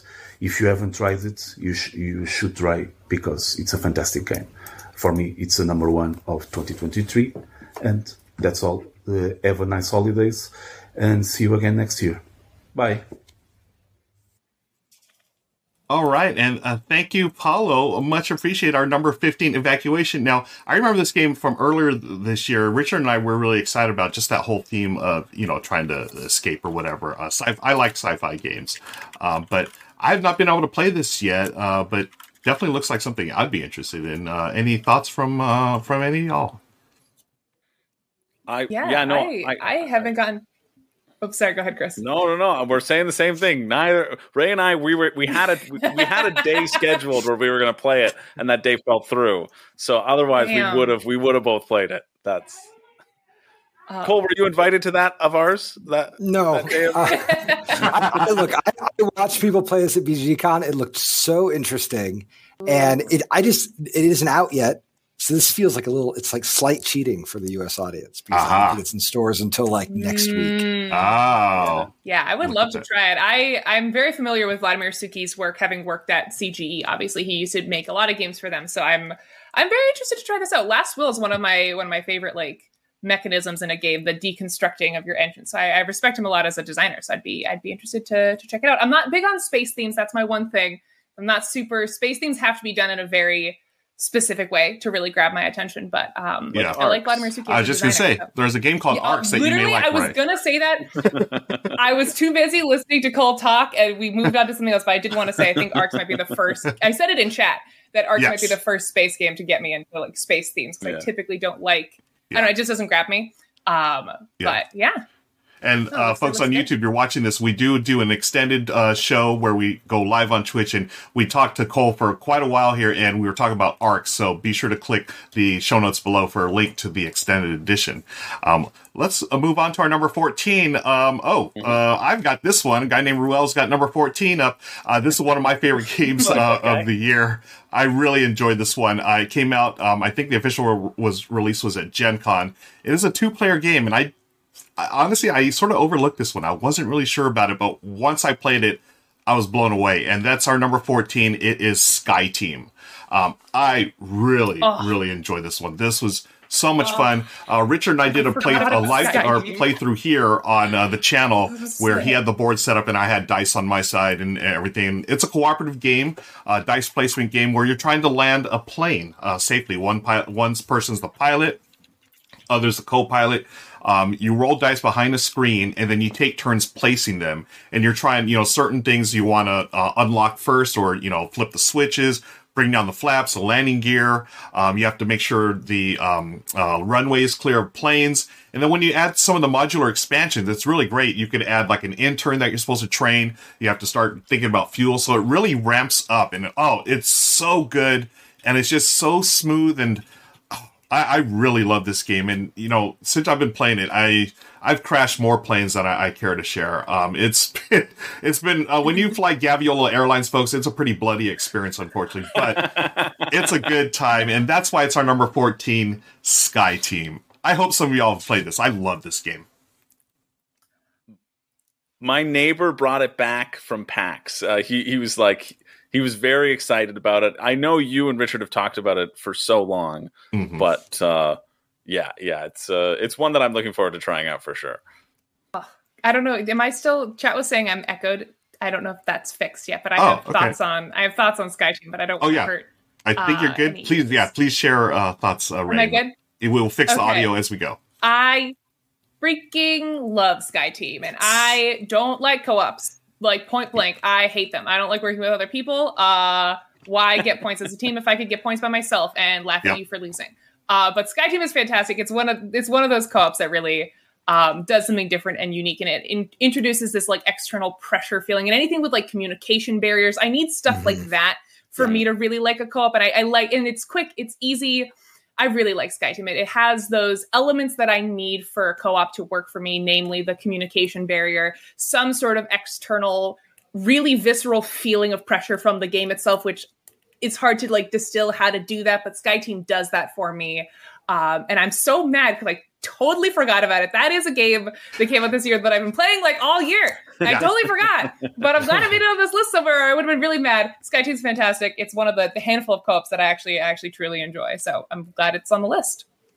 Nice. I totally agree. Ray, you and I are cut from the same cloth. I do not like most co-ops, but the ones where I have to get inside my partner's head, like Hanabi, love Hanabi. Yes. And I feel like Sky Team does that same thing where I'm like, what dice do you have behind your screen? It's great. Yeah. Great design. It's always fun having those moments like, why did you put that die right there? No, I need that one in the other space so I can go there. I love that tension. Yeah. I think that's what it is. I dislike co-ops, but I love arguments. I think that's what it is. I like it when we fight. And some co-ops make you fight, and I like that. So I think we learned something today. I learned something about myself here in chat. Ray likes to fight, and also please don't you never want Ray as your pilot or co-pilot, because that's the last thing you want to see on a plane. Your pilot and co-pilot fighting, right? Well, that's why there's the door. That's the only reason. Yeah, oh my God. I will say, okay, this is a tangential story, and I swear to God, I'll keep it super short. I promise I'll tie it back in. I live in a really small town, and the way my the way my travel situation worked for PAX, I had to take a plane home, and there's this really tiny local airport, and I flew this teeny tiny, I didn't fly it, but I was there in this teeny tiny plane. It was me and one other person in this entire plane. That's how small this plane was. And I could see the cockpit. There was nothing dividing me and the pilot. And now I feel like I have and there was only one pilot. There was no co-pilot. That dude has a stroke. We're all dead. We're all going down. It was terrifying. So I feel like I haven't played Sky Team since then, but I feel like now I need to, because you could feel every little dip. I could feel they weighed you before you got on the plane. They weighed you and your stuff so they could level out the weight of distribution of the plane. Right. And that is a mechanic in Sky Team, is to trying to keep the wings level. So I feel like I can understand it now more viscerally. So after a few games in Sky Team, you're ready to go co-pilot a plane, basically. I'm ready. I was like, put me in. I got it. I got a 4 on my dice. What do you have? Okay. All right. Thanks, Ray. Why don't we go on to our number 13? We're bringing on Alex from Might I Suggest a Game. He's one of the contributors to the channel. He's got our number 13 game. Alex, go ahead and take it away.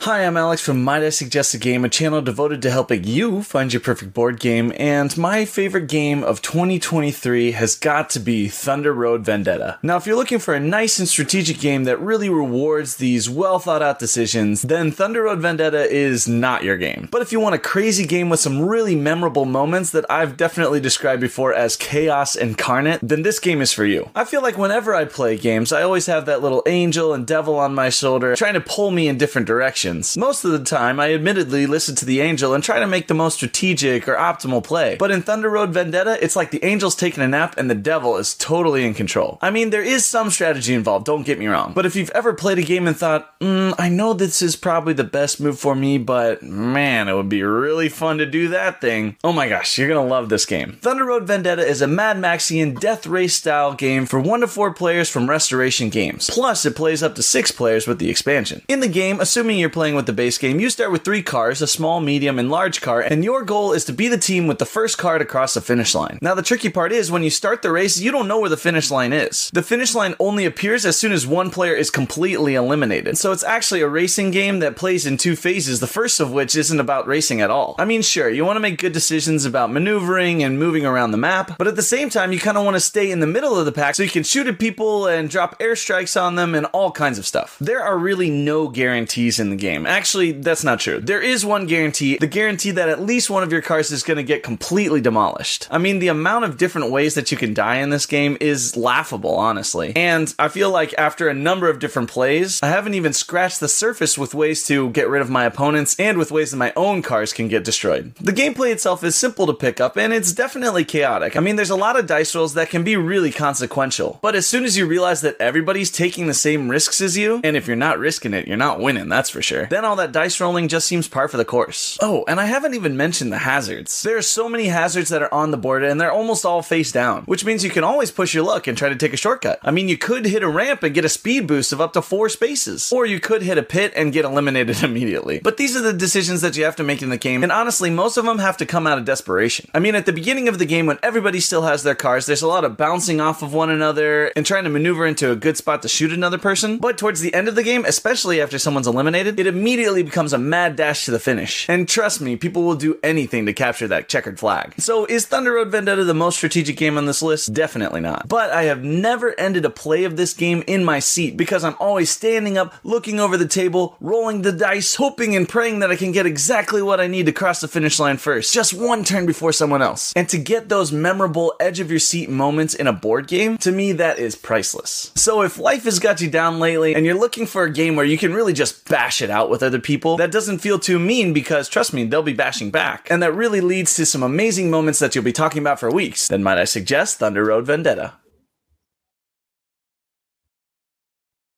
Yeah, what a great description of that game. I now this one was not on my radar only because I haven't played it yet, because I've tried to order the game. It's been sold out, and I don't know if they're coming up with a new Kickstarter or they just got it restocked, but it looks like my jam. It's got, a bunch of dice chucking. It's got this cool, as Alex said, Mad Maxillian theme to it.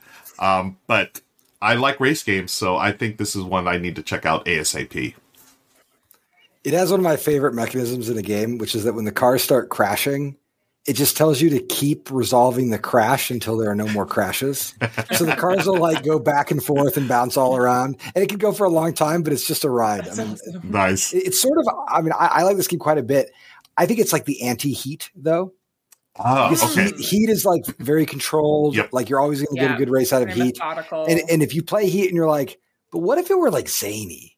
Then you're in the right lane for Thunder Road. Oh, I love that. Yeah. As much as I enjoy Heat, I feel like Thunder Road's more my jam because I do like a little chaos mixed in there. You like the zany? I do like the zany. Definitely a fan of the zany. Nice. Cool. Okay.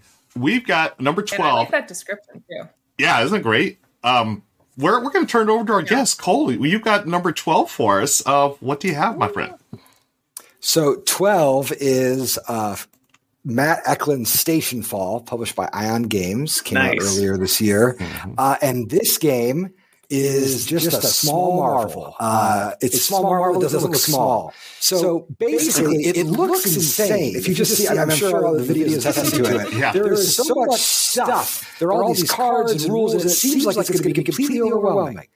But it plays very, very quickly. The core mechanisms are extremely simple. And what I love about it is I feel like there's 5 times as much cool stuff as in the big game like Nemesis, but it's in one small little box. So if you've ever played a game like Nemesis and thought to yourself, I wish that it got to the punch faster. And I wish it was a little bit wilder and more interesting things could happen. And I also wish I didn't have to spend $500 on all the other Nemesis stuff. Station Fall is probably like a perfect game for you. Now, one reason I like it is, back in my halcyon days, I played a lot of Werewolf and Mafia. And these days I play lots of Blood on the Clock Tower. But those games need like 10 people. And what's brilliant about Station Fall is you can get the feeling of a big social deduction game, but only play with 3 or 4 or 5 people, and you still get that feeling of the crowded room. So the way the game works is there's this big station that is getting ready to crash into the earth. You've got 5 minutes until it burns up in orbit. And during that period, I think it's like 15 minutes until it crashes. And on the station, there are some number of actors, maybe 12 people milling about. Every one of those actors has their own victory condition. They have their own thing that they want to do. And you can control any of them, but secretly you're playing just one.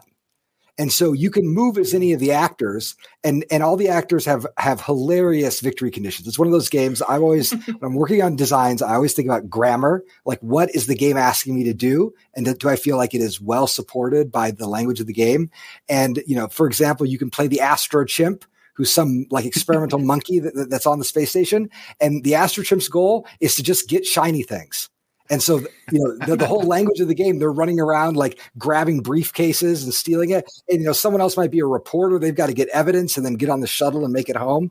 But if the chimp bumps into them and takes the briefcase, now they're chasing a chimp through a Jeffries tube.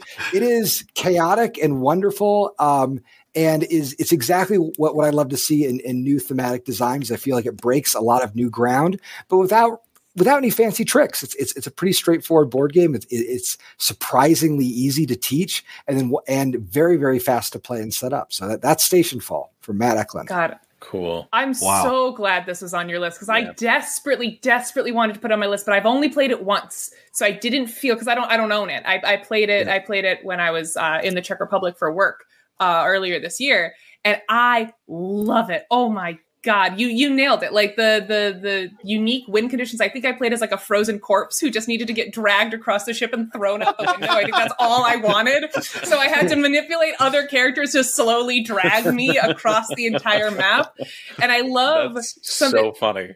It's awesome. I was the frozen corpse and I was the rat. Those are the 2 roles that I had when we played. And it's incredible. And I also love the idea as a social deduction game, the idea that you're not just this one person. You are, first of all, you can control all the characters on the ship, which is a really interesting mechanism for a social deduction game. And then also, like, the way I understood sort of the narrative structure, you are not a person. You are like an influence over the game. There was like there's a whole interesting layer into what your role is as the person at the table in this sort of arena that you're playing in. And God, this game is so good. And it looks nuts on the table. And we played it in this we're at this gaming retreat, and every time people pass us, they're like, what is this? Because it's huge, it's massive. And same with you, I love social deduction games. Blood on the Clock Tower is one of my favorite games. And oh God, Station Fall is so good. So I'm glad you put it on this list because I didn't feel that my one play warranted, Game of the Year status, but I'm glad that you enjoyed it and backed up my feelings. And I'm so happy to say that the more you play it, the more it has to give. It is a great work.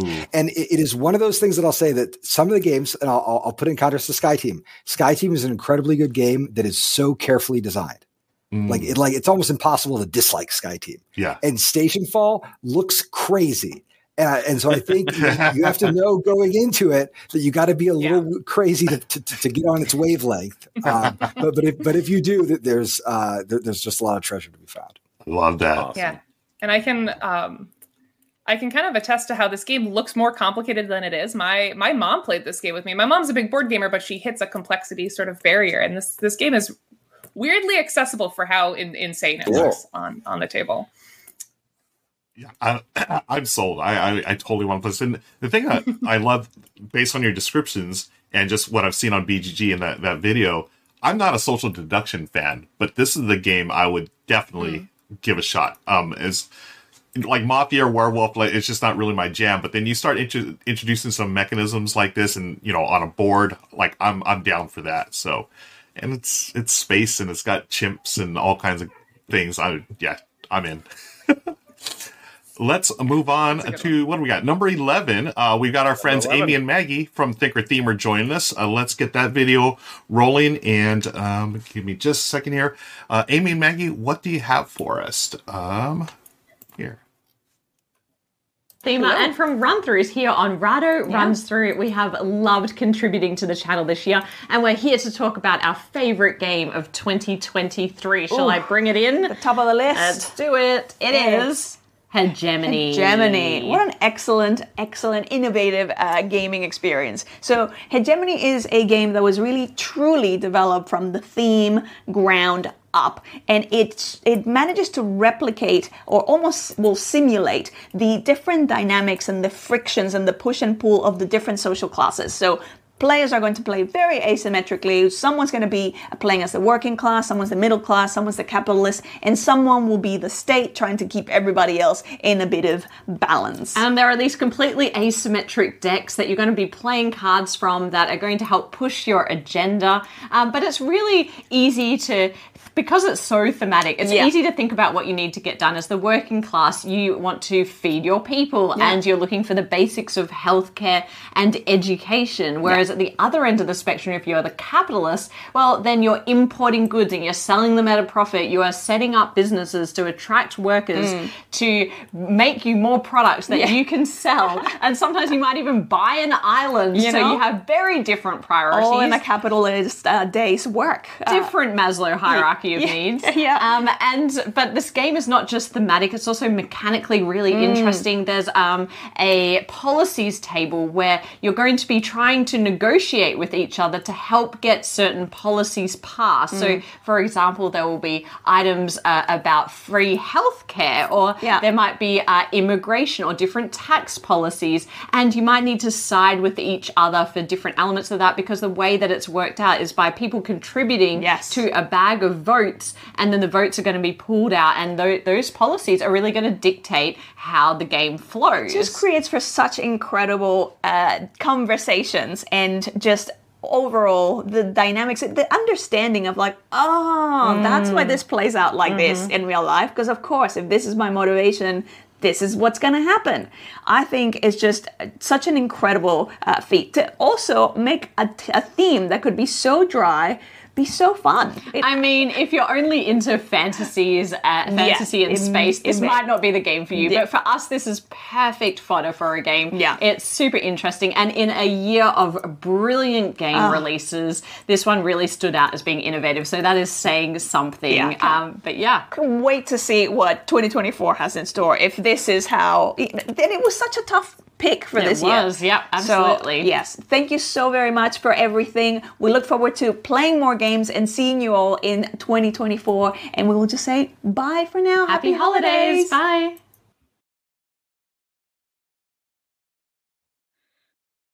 I'm kicking myself for not backing this on Kickstarter because this looks wonderful. I know Richard was really hyped about this one, and I'm actually glad we have Cole on today, because I feel like, Cole, this game, I feel like is in your wheelhouse. Am I right?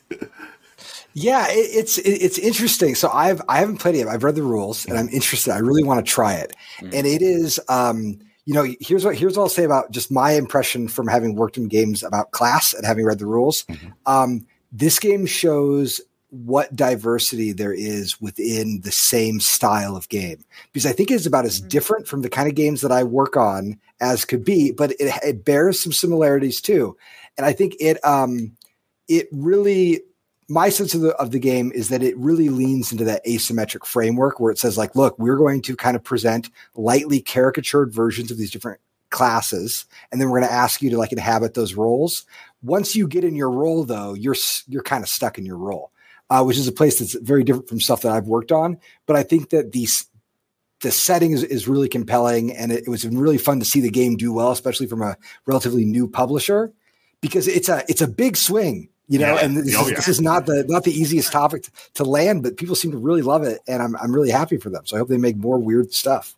And it's a long play time too. I know I'm in the same boat, having read the rules, been really interested. It was my pick of the week on my Kickstarter wrap up show that I do. I just thought it looked so unique and innovative, and something that I really want to try. And I know a lot of people in my Discord have been talking about it a ton, enjoying the solo mode. And also recommending that the first time you play, they're like, get the 4 people who are in to play that one time, so you can see all of the moving parts, and then you can scale down to like your solo or your 2-player and put in like the automated opponents. But I just think that the concept is so cool, and it looks it's a investment in terms of time, and like you want to make sure you got the group for it. But if you do, I think this one's gonna really, really slap. Yeah, nice. Okay, so that's our number 11. We are counting down the top 16 games of 2023, and Ray, we've got our number 10 ready for us. All right, so this is a game. So last show, I said I consider myself a connoisseur of end of the night games, and this is one of my favorites in this genre right now. And it's a game that was a late comer to the games that I played this year. I actually played this at PAX this year, but I've played it so much since PAX that I feel confident putting it on this list. And this is a game called Drapolter, with the tagline being Ghost versus Palm Muscle. What does that mean? Let me tell you. So this is a game by Oink. It's a dexterity game where you drop things. And that's it. That's the game. You drop things. And I absolutely adore games where when you describe them, people go, huh? That's not a game. And then you play it with them, and you realize how it is a game and that it's fantastic. So this is literally a game where you're all going to have a handful of knickknacks. There's like a cube and like a little waffle and a key and a ring and a shell. You're going to hold all these things in your hand, and then you're going to flip over a card. And that card is going to have a certain number of those things depicted on it. And your goal is to drop just those things out of your hand. This sounds really easy and kind of dumb. It is, but it's really like fun. I love party games. I also love that it's a dexterity game that isn't just about having steady hands. Like, obviously you need to be able to articulate your fingers and have fine motor skills, but it's the total polar opposite of like a Jenga or something where you're trying to have very steady hands. And so you're trying to shake your hand, you're trying to manipulate your hand so only the right things drop out of your hand. First person to drop the correct things grabs this little ghost token in the middle, and they get a point. And this is where my favorite part of Drapolter comes in, which is, what are the points in Drapolter? Well, there are these really obnoxious, teeny tiny little bells that you must now hold in your hand for the rest of the game. And it's so cute. At the beginning, everyone shakes up their palms and you can hear who has the most points because they've got all these bells in their hand. So for the first round, I've played this with a ton of groups now, without fail, the first round, what everyone will do is when the card is flipped over, they'll grab with their thumb the things that aren't on the card and then just tip their hand over. And that's great. That works. The second you get these little bells, they're in your hand. And if you ever drop a bell, you lose that point. So it scales in difficulty as you're getting more points. By the time you have 4 or 5 bells, you go from being really chaotic and fast with it to being really meticulous and like trying to articulate your fingers perfectly. And your bells will sometimes be intertwined with the things you're trying to get out, and you can't use your other hand. You've got to just wiggle. I love it. It's silly. It's fun. I love a dexterity game. And I also just love Oink as a publisher. I feel like they don't always hit, but they always do something weird. Everything from Oink is some out of the box concept. And this one, I think, for the concept that it is, it's the game where you drop stuff. It's a really well executed version of the game where all you do is drop stuff. And I love it. This was my go-to all of that. Whenever you had 5 minutes at the bar, I was like, do you want to play this game where you drop stuff with me? And it was a huge hit. So this is Drapolter. That's my number 10 on Game of the Year. I'm dead. That's so funny. It's so good. I love it. Great. I almost have no words. Like, well, I'm going to say this right. Weird dexterity games on this channel. Yeah, I swear I play little eyes. Yeah, no. I'm going to say this, Ray. That's 2 for 2 now. Ray recommended Yum Yum Island recently. I bought that, and now I'm going to have to go buy Drapolter. It's just. It looks so wacky, and I swear I love play games that aren't dexterity, but no, that's your brand now. That is your brand. Yeah, it's stuck with me now. Great choice. No, I adore it. It's so cute and silly, and it's an Oink game, so it comes in this little tiny box, right? Yeah. Yeah, I love Oink games. Like you said, not all the Oink games hit, but when they do, they're a blast. And this one I can't wait to play. 100%. Okay. Let's thank you for that, Ray. Let's move on to number 9. Richard's gonna bring us his number 9 from the lovely beach in Mexico where he's at. And let me get over here. Rub it in. Yeah, rub it in.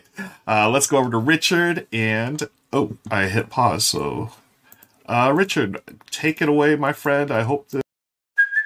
Hey, it's Kaylee Cuoco for Priceline. Ready to go to your happy place for a happy price? Well, why didn't you say so? Just download the Priceline app right now and save up to 60% on hotels. So whether it's Cousin Kevin's Kazoo Concert in Kansas City, go Kevin, or Becky's Bachelorette Bash in Bermuda, you never have to miss a trip ever again. So download the Priceline app today. Your savings are waiting. Go to your happy place for a happy price. Go to your happy price, Priceline. Does Monday at the office feel like a storm? Not with Microsoft Copilot. That feeling when Copilot gets everyone up to speed instantly? It's sunny again. When Copilot simplifies complex data so your teams can act, that sun's shining on a beach. And when Copilot uncovers hidden insights, you're on that beach with your people, and you find buried treasure. That's Microsoft Copilot. Learn more at Microsoft.com/AI for all. Okay, hey everybody, this has been a great list so far. I love some of these entries. Chris, man, I really need to try Holotype. I know how much you love it. Kimberly loved it too when she ran through it on the channel. Dinosaurs, awesome. But Paolo, Evacuation, oh my gosh, I'm going to be playing this later this week in that very RV back there, maybe at this very pier we find ourselves in, to see if it makes it into my personal top 10, because it's Vladimir Sushi. How could it not be awesome? Ruel, Sky Team, oh baby, you know how much I love that one, and one of the best, maybe the best run through on the channel this year was you and me having a great time trying not to crash a plane playing that one. Thunder Road Vendetta, Alex, don't know anything about it. Not my cup of tea. But if we ever make it back home, maybe we'll play it. That should be fun. Cole, Station Fall. This one, I'm so glad it's on the list. I can't wait to hear you talk about it. I've heard Scott Alden, the head of Board Game Geek, rave about this game all year long. He's been going on about it. So it's definitely something that I would like to check out. Obviously not going to work 2-player, but someday maybe I'll get a chance. Amy and Maggie's Hegemony. Oh man. This game is so amazing. Maybe the most ambitious game on this list. In the end, I was kind of a little bummed how 2-player works. It works okay, but this is definitely better for more players. And Ray, Doppelter. Ray, I'm so happy you're here talking about games I never would have heard of otherwise. I can't wait to hear what you have to say about it. Now, folks, number 9 on the list, let me just go on ahead and break it down for you. It's amazing. It's Evenfall. And on a surface, it's a really fairly straightforward card drafting, engine building game along the lines of a Race for the Galaxy type thing. We are a coven of witches trying to cast spells, but there are a few things that really make this game stand out. The most important one is when you play cards, they go into kind of a common area where they are available to be used for harvesting resources as time goes on. But what you eventually need to do is move those cards out of that harvesting area, which means you can no longer pull power from them, which is painful. But if you can do that, then that means they become scoring cards as well. This kind of harkens back to one of my all-time favorite games, Elysium. And this game probably does it even better than that one did. I think this one's going to make it on a lot of folks' top 10s of the year. The only reason it wouldn't is because not very many people played it yet, but folks, I think it's probably going to go wide in 2024. If you want to know more about it, you can watch my run through because Jen and I fell hard in love with number 9, Evenfall. Okay. Oh. Hi. Okay, we're back. Sorry. A little internet hiccup there on my end, but yeah, Evenfall, friends. It's, I don't know anyone at least in my circle of gaming friends that has it yet. I know we're all excited to try it, but has anyone gotten a hold of this yet? No. Yeah. So Richard is. You know what's going to be even better than that one, number 8. I wonder who's going to do that. To the beach. It's at the beach. Yeah. So looking forward to it, and hopefully he can bring that copy back from Mexico, and we can play that one. So let's move on to number 8. Is this back to you, Chris? Yeah, it is. No, it's me. It's me. Yeah, number 8. I think so. I'm fairly certain, and if it isn't, I'm taking it. You are taking it. Number 8. Number 8 is a game that I'm going to change my rating of on this show right now. I was like, when I rated it on my own channel, I give it like a 4.5 out of 5. Nah, it's a 5 out of 5. This game's incredible. It's City of the Great Machine. Nice. City of the Great Machine, which is this one versus all game of hide and seek. It's so fun. The other reason I was like, you know what, I'm not a solo player, and so I didn't like play the solo version. I was like, I don't see how it being a really good solo game in itself. And then I got schooled in the comments by everybody who watched the review. They're like, no, the solo is the best part. Do the solo. I'm like, all right, I have no notes. It's great. It's such a fun game. One player plays the Great Machine. They are referred to as the Great Machine. It is in the rule book that you must refer to this player as the Great Machine. And then the other players play the Revolutionaries. So there's always 3 Revolutionaries. You can have a team of 3 or just one player controlling all of them. Doesn't matter. On your turn, the Revolutionaries will decide where they go. They'll put a card face down. They're like, okay, I'm going to go to this part of the district, and I'll get to do a thing there. They commit to that, and then it's up to the Great Machine to then make all of their actions and move, trying to anticipate the movements of the Revolutionaries. And so the Great Machine, also when you're playing as a group, if there's a group of 3, they're all trying to communicate with each other. They're holding up cards. They're like, yeah, I should go here. Do you think I should? Yeah, and then we do... But maybe we and they can't say anything because they're sitting right in front of the Great Machine, who's just like, where are you going, my precious revolutionaries? Where might you be? And so you get this incredible like experience of the Great Machine just getting to watch, and the revolutionaries being like, okay, should I go there? And they might try to like bluff it out to the Great Machine as if they've let something slip, or they might not. But even not with that sort of 4-player count, even at a 2-player count, it's this really fun, like trying to read each other's minds game of, okay, this location is really exposed. I, as the revolutionaries, can go and start a riot there because I need 3 riots to win as the revolutionaries. And so it's really open, but is that a trap?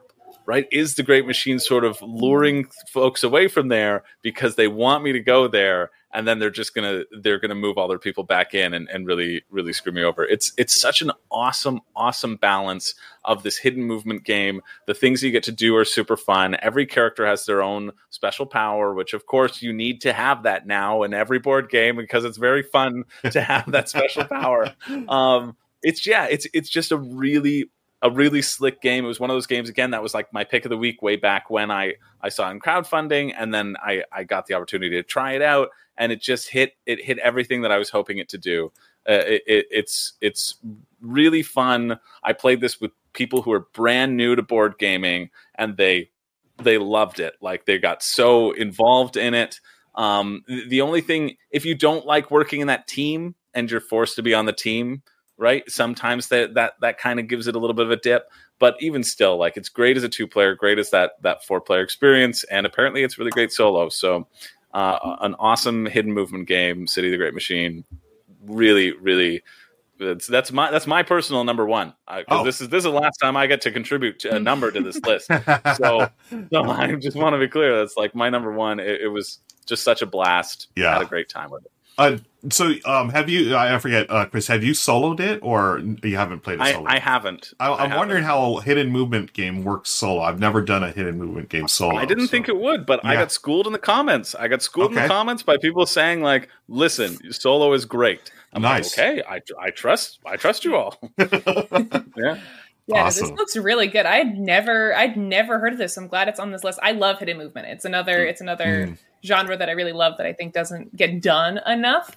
And one versus many as well is fantastic. So I'm gonna definitely check it out. Especially because you said it works for new players, which that's surprising. And it was a long game. It was a long game, but it was tight until it wasn't. Okay. Yeah, I was the Great Machine. It was the first time I was playing as well, but I was the Great Machine, and there's you get the one move where you get them all. You anticipate every single one of the moves. You get them all, and then they died after that. But cool. Awesome. All right, that's great. Right, great. Thank you for that. And as you saw there, that was Shay running through it on the channel here. Let's move on to number 7, and we're bringing it back to our guest. Cole, you have the honor with number 7. All right, all 3 of the ones that I picked are very different games. So if you thought Station Fall sounded great, I bet this next one's going to be also perfect for me. You're probably going to be disappointed, but maybe not. So my 7th on the list, my second pick is Earthborn Rangers, designed by a whole mess of people, but led by Andrew Fisher, who's formerly a bunch of FFG exiles, basically. And this game, I didn't know what it was. Like it was on crowdfunding, and it really led with its eco-friendly production, and with the fact that it was going to be, instead of being produced in one spot, they were going to produce it by zone. So if you got a copy, it might have been made in Europe or made in a different continent. But I didn't actually know what the game was. And when it finally got to me, I was totally taken by it. So over the last several years, I've started getting interested in how living card games work, especially co-op living card games, because it's a genre that I have a lot of natural animosity to. It's fiddly. There's a high buy-in. It's hard to teach. But I was just interested in like, oh, well, how are people like, one of the best studios that used to make narrative games and really immersive games, FFG, they now mostly make living card games. So those games are being made by some of the most talented designers. What sort of games are they making? And I have found them to be really remarkable, because the thing when you play a game like Arkham or the Lord of the Rings card game, what's happening is there's a very simple framework that the designer then says, look at this interesting thing we can do with it. Because now you're on a train that's being slowly like falling into a hole, and now you're in a dreamscape. And they're using a pretty simple set of mechanisms to do it. But one of the problems with living card games is they have really high buy-ins, and they're so fiddly. It's hard to manage your collections and store everything. And Earthborn Rangers is not like that. If you've ever wanted to explore a campaign-based living card game, this is just one of the best starting places you could possibly be. You could possibly have. It is a massive game where the players are navigating this huge wilderness. And it's sort of up to you to explore it. It really feels like, I think it feels like Breath of the Wild as a board game. And so, you have this big map, and you get to just sort of explore however you want. The character creation is so simple. And it has all these fascinating little quality of life improvements that make the game feel so much fresher than a lot of the other living card games I've played. One thing I also love about it is it has a really interesting resting mechanism. So if you're playing like a hard level, well, it's a game about travel. And so you could just stop though and say, I'm going to camp here. You reshuffle your deck, you get your health back, and then you could approach that setting a little bit differently. But there's a game clock that's always ticking when you do that. So you could choose, if you don't want to have too hard of a time of it, you could spend a lot of days climbing that mountain. It's a hard mountain to climb. Or if you're trying to get something done in a certain time interval, you can really push yourself. And in the same way that when you play one of the open world Zelda games, how you choose to frame every adventure is kind of up to you. And then really changes the quality of the place that you're exploring. I feel like Earthborn does that just in spades. The other thing that I love about the game is how the enemy behaviors work. So this is not a game where you're just trying to kill everything. Like one of the first things that happened when I played the game is, I was trying to climb up this boulder, and I was in this wooded path, and a wolf came up in front of me. I thought, oh no, okay, I have to deal with this wolf. And you could attack it. You could also study it. And if you study it enough, you can just kind of pass through it. But what ended up happening on an event roll is the wolf saw some prey and just like ran off to go deal with the prey.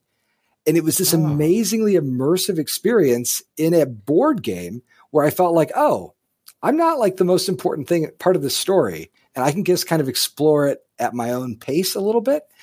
So if you've ever been interested in how living card games work or what they might offer, I just want to say Earthborn Rangers, published by Earthborn Games, it's their first major title, is a really remarkable piece of design. And it's also a great instance of, if you care about the kind of games that maybe you really loved what this kind of stuff that FFG was doing 10 years ago, follow those people, because they're still making interesting things. They just may not be at FFG anymore. Wow. So this is the second game I'm added to my must buy list after the show. This looks incredible. And Cole, that you hit on things where the reason why I haven't gotten to living card games is because of those things that you had mentioned. It's a huge buy-in at first, and it can be super fiddly. I have friends that are super into them, and my experience has always been not the greatest, but this seems like it was tailor-made for me as far as I can jump into this and experience it. And this looks fantastic.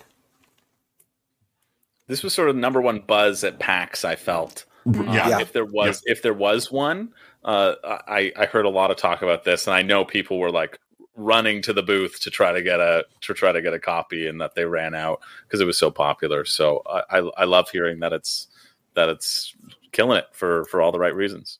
Yeah.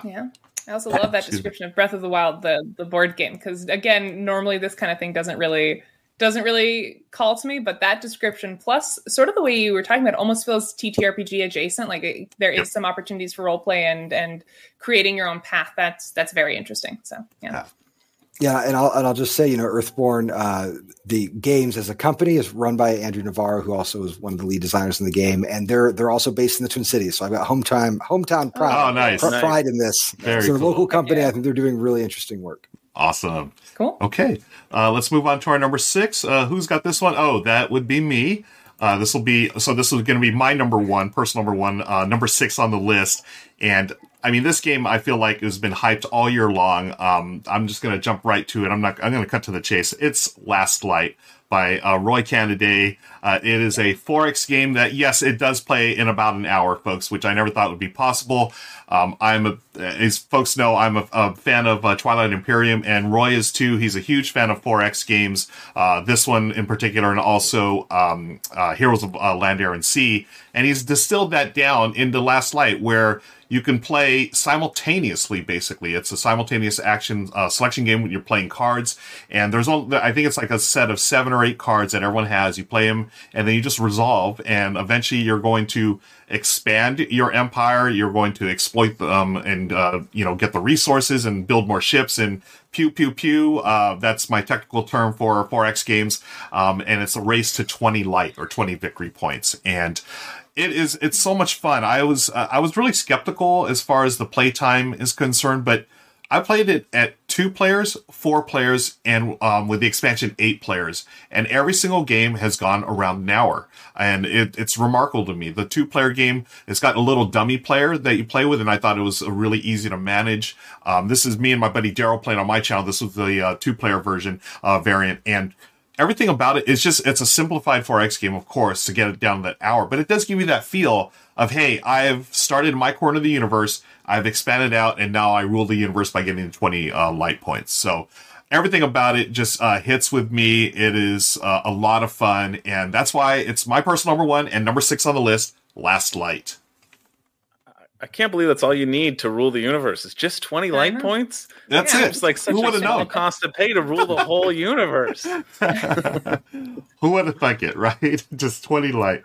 Having Roy teach me was a really, it was a bonus, of course. He taught me at, I think it was Dice Tower West 2 years ago. And I actually played it with Amy and Maggie the first time in prototype form. And I remember the final version wasn't that different from what we played about a year and a half or 2 years ago. So it's, he's been developing that for years, of course. And I think it's a really cool design and something, I would love to see him design more games. I think it was excellent.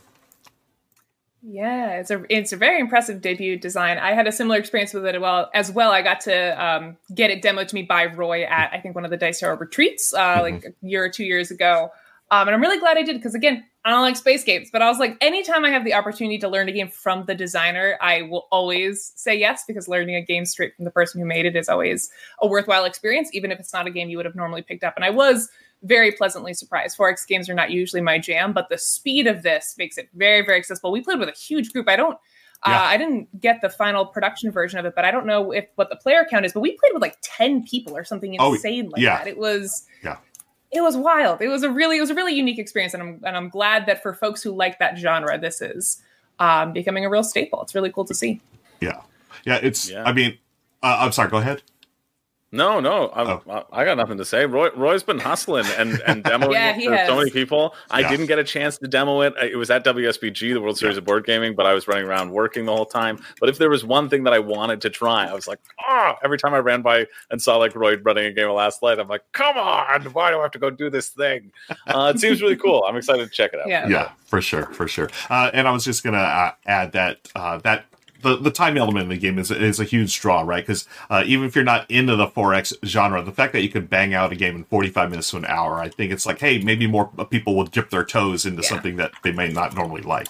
So kudos to Roy, and that's our number 6. So let's move on to number 5. We've got another special guest coming in through video. This is our friend Grant Lyon. He is going to be revealing number 5 for the channel in just a second here. I think I know what this one's going to be. Oh, you know what it's going to be? Okay, cool. Grant, take it away. I'm Grant with Grant's Game Blob Rex. Party. My number one game of 2023 is Apiary from Stonemaier Games. This is about space bees. I love space bees. I've heard some people say, the theme is pretty weird. And I'm like, exactly. That's one of the reasons I like it. Apiary is a worker placement game, but it does worker placement in a slightly different way, and this is one of the reasons I'm obsessed with the game. You go to a spot, and someone else can still go to that spot that you're at and bump you off of that spot, and then it ticks your worker up in power. So if I'm at a spot with a 1, someone else comes there, my worker comes back to me, but now it's a 2, and it can do better stuff out on the board. And I love that for a couple of reasons. One, it makes worker placement not very mean. You know, I'm not blocked out from a spot. I still need to consider whether I want to go there because I'm going to help you if I go there, and do I really want to help you? But it's not like, oh no, my turn is ruined because I can't go there. And because of that, it makes turns quick. It makes turns snappy because there's no like, oh, you've just ruined my plan and now I need 5 minutes to figure out what to do instead of that. And the other thing I like about the bumping mechanism is that you can kind of try to set yourself up to bump yourself. There is a strategy where you're like, okay, how do I go somewhere that then I can come there the next turn to power up my own workers? I need to try to power up this to a 4 because 4s can do special things on the board. And so I like that consideration of thinking about how can I bump myself, or where can I go that I think the next player is going to bump me because I want to try to power up my workers very quickly right now to do this special thing. And 4 value workers can do interesting special stuff on the board, but once a 4 value worker is used, they then hibernate. You lose them for a while. So there's an interesting timing aspect to like, when do I want to do this epic turn, but then set myself up for other stuff? And I don't know, you know, I like worker placement in general, and this is one of my favorite worker placement games I've played because of that bumping mechanism. You know, there's fun little space bees and stuff like that in the game. Doesn't hurt to have space bees. That's what I've always said. That's how I live my life, is looking for space bees. So, yeah, I hope you had a great year in gaming. Happy holidays, everybody. Hey, I'm Grant.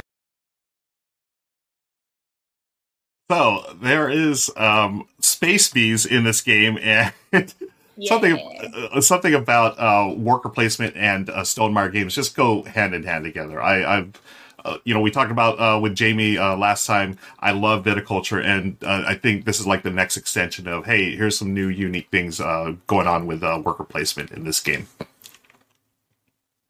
Yeah, I love this game. This was on my list, and when it wasn't given to me as one of the 2 I was talking about, I was very curious about who put it higher up on their list and stole talking about it from me.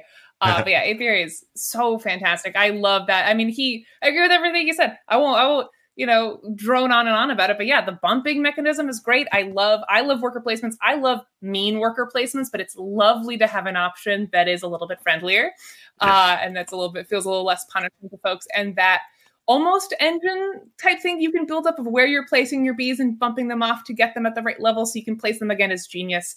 And I adore this game. This game is fantastic. Nice. All right. Yeah. I thought it was pretty slick. It reminded me a lot of Village, which I feel like I referenced that before. We talked about this last show. Yeah. Yeah.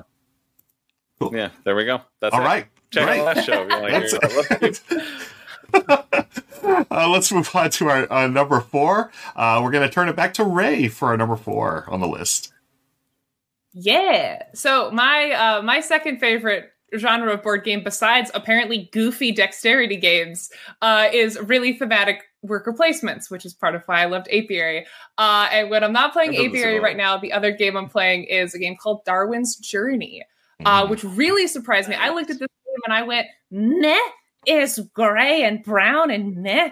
And I was like, it's a game about evolution, but there's no like evolution. The evolution didn't really play into it. And I wasn't convinced, but I got it. And I loved this game so very much. Basically, you're following Darwin on his journey through the Galapagos, discovering animals, writing letters home, traversing the islands, all that stuff. And yeah, this game is great. My favorite thing about it, so it's a basic worker placement game, right? The top section of the board, you've got these worker placement spots. The bottom section, you have a map of the Galapagos where you are going out and exploring and discovering different animals. And then you have this little section in the middle that serves as a museum where you can display the various animals that you've discovered. My favorite thing about this game, to keep it kind of snappy, what I love about it is how you level up your workers. So each of your workers is going to be slowly gaining these stamps, like in different colors. So red stamps, blue stamps, green stamps, yellow stamps. And those stamps correspond to different locations. So some like worker placement spots, you need to have a yellow stamp in order to go there. So it's almost like your workers are gaining these like stats. And I just love it. I love worker placement, and I love that this game puts that twist on it. And it's also really mean. This game is really restrictive, especially at 2 players. You're constantly having to pay to go to spots that someone else isn't even on, but that someone else is near that spot that you want to go to. You're constantly having to spend money in those early games. And I love really like restrictive, kind of mean worker placement games. And I just love building up your workers and getting those stamps. So I love Darwin's Journey. The only thing I wish is that I wish that theory of evolution thematically was a little bit more potent, but for what it is, for the crunchy worker placement that it is, I was really genuinely very surprised by Darwin's Journey. Nice. I love that we've gone from an Oink game, Ray, all the way to the other side. I feel like with Darwin's Journey. That is awesome. I like love all kinds of games. Yes. Never predict my next move. Yes, true Omni gaming right there. That's beautiful. I love it. It's the beautiful tapestry of what we can. Yeah, that's awesome. I thought this looked so good, and I'm glad to hear that it is. Yeah, it's really it's a really solid worker placement game. My mom and I have been playing this nonstop since we got it. I looked at it and I thought it was going to be like a very non-confrontational kind of modern style worker placement. And so I didn't get it and I haven't played it yet. And your description has me completely piqued my interest. And turn in the corner. It's not just blocking each other from spots. Like in that map section on the Galapagos, you can never be on the same spot as someone. So you're following this like path around the Galapagos, right? You can never be on the same spot as someone else, but you can also never go backwards. So someone can kind of just camp on one spot and just not let you have it. If you don't like confrontational worker placement games, you're not going to like this. As we've already established, love an argument. So this game is great for me. And I was also just surprised. I wasn't, when I first saw it, I wasn't immediately grabbed by it. I'm really glad that I got the retail version and got it to the table because I really like it. All right. Great. Cool. Thanks, Ray. Let's move on to our number 3. We've got yet another special guest coming in through the magic of video. Let's bring on Kimberly Tolson of Tabletop Tolson, and let me press the buttons and do the things. First, the bad news. SAP Business AI won't help you generate cubist versions of your family's holiday photos. But it will help you understand which supplier is best to help you roll out your plant-based packaging in Southeast Asia, or identify the training your junior project manager needs to rise up the ranks, and automate repetitive tasks while you focus on big innovations, so you can be ready for the next opportunity. Revolutionary technology, real-world results. That's SAP Business AI. This episode is brought to you by Visit Williamsburg. In Williamsburg, Virginia, there's never too much of a good thing. Whether you're a foodie, a golfer, a history buff, a shopaholic, an outdoor enthusiast, or a thrill seeker, you'll find what you came for here and more. So ask yourself, what is it you want? Discover Williamsburg and plan your trip at visitwilliamsburg.com. Hey everybody, Kimberly here, and I have got my pick for 2023. I can't wait to get to it, but I did want to mention 2 run-throughs that I did for Rodder's channel that I just really, really liked. They didn't top my chart, but they were great, and I just couldn't not talk about them. So the first one is The Witcher Old World. I really liked this, and if you saw my run through and my final thoughts, you know I really liked it. Thematically, it's just spot on to the existing IP. I love the mechanics. I think it's just so fun and adventurous. It never matters if you win or lose in this game. I just had a blast. So The Witcher Old World is a great one. And then the other one that surprised me is Unmatched Adventures Tales to a Maze. And that surprised me in that it really revived this kind of unmatched dueling for me, in the sense that you're all cooperatively playing against baddies. And I found it to be just a clean system. You can incorporate all the other unmatched characters. Very dynamic, very versatile, and again, just surprised me with the cooperative nature of it. So those were 2 run-throughs that I did that I thought were just really good, but my number 1 pick for the year is The White Castle. So in The White Castle, players are vying for influence in this castle, and they can do it in a variety of ways. They have farmers that they place out by bridges, and those are going to give them ongoing benefits and immediate benefit, and then they also are going to give victory points at the end of the game. And they trigger by checking the remaining dice on the bridges at the end of each round, which is a really cool feature. I'll talk about that in a second. The other way is that you place courtiers into the castle, rising in ranks. The higher you go in the castle, the more victory points you get. And as you go, you're also taking these cards and placing them in your personal player area, getting this engine building system that goes alongside with your lantern. I always forget the lantern. I can't remember the lantern word. But that's going to be your lantern when you activate that particular action. It's going to grow and get better and better as the game continues. And then the last place you can place these little figures from your player board is out into the training grounds. And those are your warriors. And they give you immediate bonuses. And they also are going to give you multipliers for your courtiers inside the castle. Now, the game works with this really cool dice worker placement. And I love it. The dice are all rolled. They're placed on this bridge. There are 3 different colors, and they are arranged from left to right, low to high. And you're going to take a die and you're going to place it into the castle or on your personal player board. And in a more than 2-player game, you get to stack dice. Now, when you put a die down, or you stack one die on top of another, you look at the pips underneath it, and you will gain that money if your die pips are higher in that value. So I place a 6 on top of a 4, I'm going to gain $2. But if I place a 4 on top of a 6, I have to pay $2. And so there's this really fascinating charge for the worker placement where you put it, and then you activate that particular place, gaining all kinds of resources, because yes, there's resource management in this. You're going to build up that, essentially your own player area with the lantern cards, and you're going to be taking away those figures on your board that give you better and better bonuses when you want to run your courtiers, essentially. Just really, really cool. I like it. I think it's just streamlined enough. The game box says 70 minutes, but I actually think it takes a lot less time because there are only 9 turns in the game. You get 3 turns per round, and there are 3 rounds. And you just take a die, place it out, do the action, and that's it. So I think games take between 30 and 45 minutes to play, and that just, icing on the cake. Cherry on top. It just fits so well. Lovely theme, great mechanics, great design. I think The White Castle is a fantastic pick for my 2023. Hey, everybody.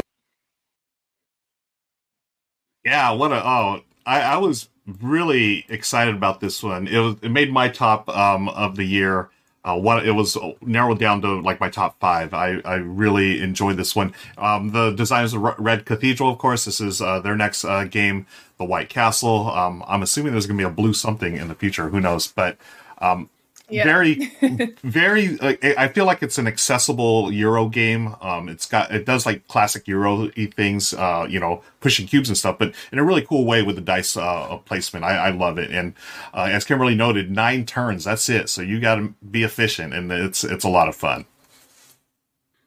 I'm thrilled that it's on the list. I haven't played it, but I love Red Cathedral. I'll talk about Red Cathedral all day. So for sure. It's like one of my most. It's like my number one that I want to get and play. Like I'm just such a fan of what Devere's doing also with like so much game in a small box. Yep. You get that box is stuffed with great stuff. They've just been knocking it out of the park, and I'm thrilled that it's here. Okay. We've got 2 games left, folks. Thanks again for hanging out with us for our top 16 games of 2023. We're turning it back over to our guest, Cole. You've got the number 2. All right, it's the third pivot. So this game, I had to check to see if it was on Board Game Geek to see if it qualified as a board game. I'm so excited. Yeah, and so because I was like, look, it has to have come out in 2023. I get that rule, and also like it does need to be a board game. But this game is Ross Kalman's City of Winter, which is right on the thin line between a storytelling game, a role playing game, and a board game. But I think it's just an amazing object, and it was by far. I've played it 3 times this year, and they have been my 3 favorite game experiences of all the game experiences I've played. Wow! So this game it's made in the United States by hand, but by a little team in Heart of the Deercorn. There's a couple different like ways to play it, but the core mechanism of the game. And I guess I'll say a word of context. I spent a couple years working on this game Oath about big multi-generational storytelling, but it's fundamentally a political game. And what's amazing about City of Winter is I feel like Ross got the same prompt that I got, but he walked from the perspective of role-playing games and thought, how do I get to this moment? So the way the game works is the idea is that you're playing as a family or as a tribe that is having to leave. So you're walking. And every, during the different phases of the game, you like stop and kind of share stories and you have encounters, and then you move to like the next little zone. And your characters gradually age because they can hold more little story cards. And then they also, like, when they get old, they have to start dropping their little story cards off, and you like leave the characters behind and sunset them and bring in new characters. And it is an incredibly moving experience. And it's especially like I have this is a game people cry when we're playing a game of City of Winter. You got to be in the right mode. But if you want to see a game that is going to just change what you think can even happen at a table, I just can't think of a better title. The one reason why I'm suggesting it to this crew, to people who play board games in particular, is that it is incredibly mechanically robust. You don't really need to think on your feet that much. You can have very simple engagements. The game has like little prompts, but basically it's very comfortable with players using a very minimal storytelling technique, and you can really let like a lot of the games sort of like happen in the theater of the mind without worrying about too much. At the same time, I will see players really come out of their shells as they start playing the game and kind of inhabiting these different things. If you have only ever played role-playing games if you've only ever played Dungeons and Dragons, this is the other role-playing game you should play, because it will show you what fantastic things that this form can do. For the player count, I see some people asking about it. I think usually I'll play it with like 3 to 5. As I think about how many people we usually play it with. You do not need a game master. You don't need anyone to run the game. You just sit down and play the game together. It's a remarkable feat. I highly, highly, highly recommend it. And it's sort of a companion game to this other game called The Fall of Magic, which also has that beautiful screen printed scroll and things. And Fall of Magic is also excellent, but City Winter makes me cry. So it wins out. Wow.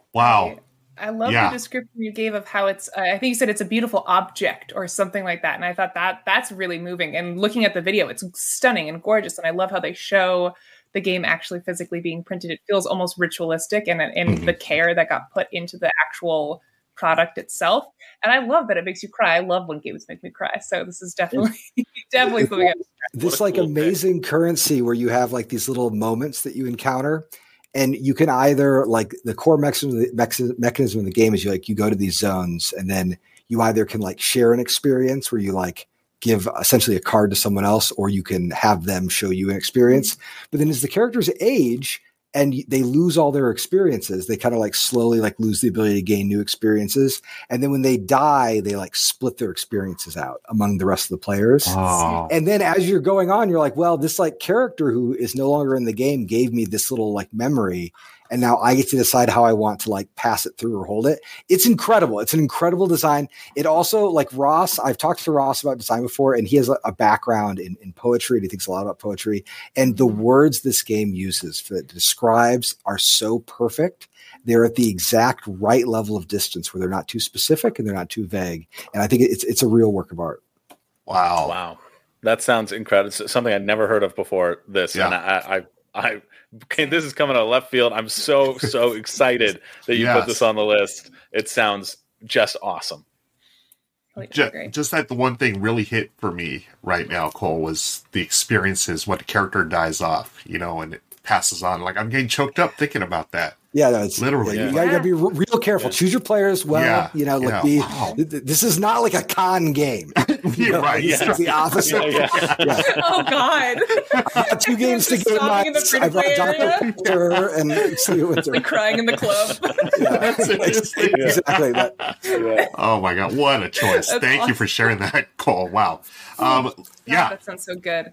That was amazing. Yeah, I love whenever Cole says anything, I feel all of us lean in and just like start smiling. Yeah. It's just like it's like a happy place that I want to live in. Let's turn it back to Richard for the number one of 2023, and he's got a special guest joining him again through the magic of video. And I'm going to press the buttons here and make it happen. I hope. Here we go. Okay, before we talk about number one, oh man, the list continued to be fantastic.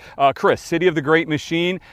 I definitely want to play this game with you sometime. Was it Shay who did a run-through for on the channel when it was crowdfunding? Seems absolutely brilliant, and I've loved hearing your stories about playing it with your fellow actors while you were touring on the road. That was fantastic. Cole, Earthborn Rangers has got to be my number one biggest regret of the year. It's killing me that I have not gotten a chance to play this game. I don't know anybody at the publisher, and they never reached out, and now I'm on the road in Mexico, so I probably won't get to play it until the middle of next year at the earliest, but it's all the more on my must-play list now, thanks to you. Ruel, Last Light. Yeah, the game is brilliant. Totally not for me, but I totally get it. Roy Cannaday, I hope someday he decides to design a Euro. I mean, just the core mechanism of this brought out of a 4X and into more of an economic simulation would be amazing.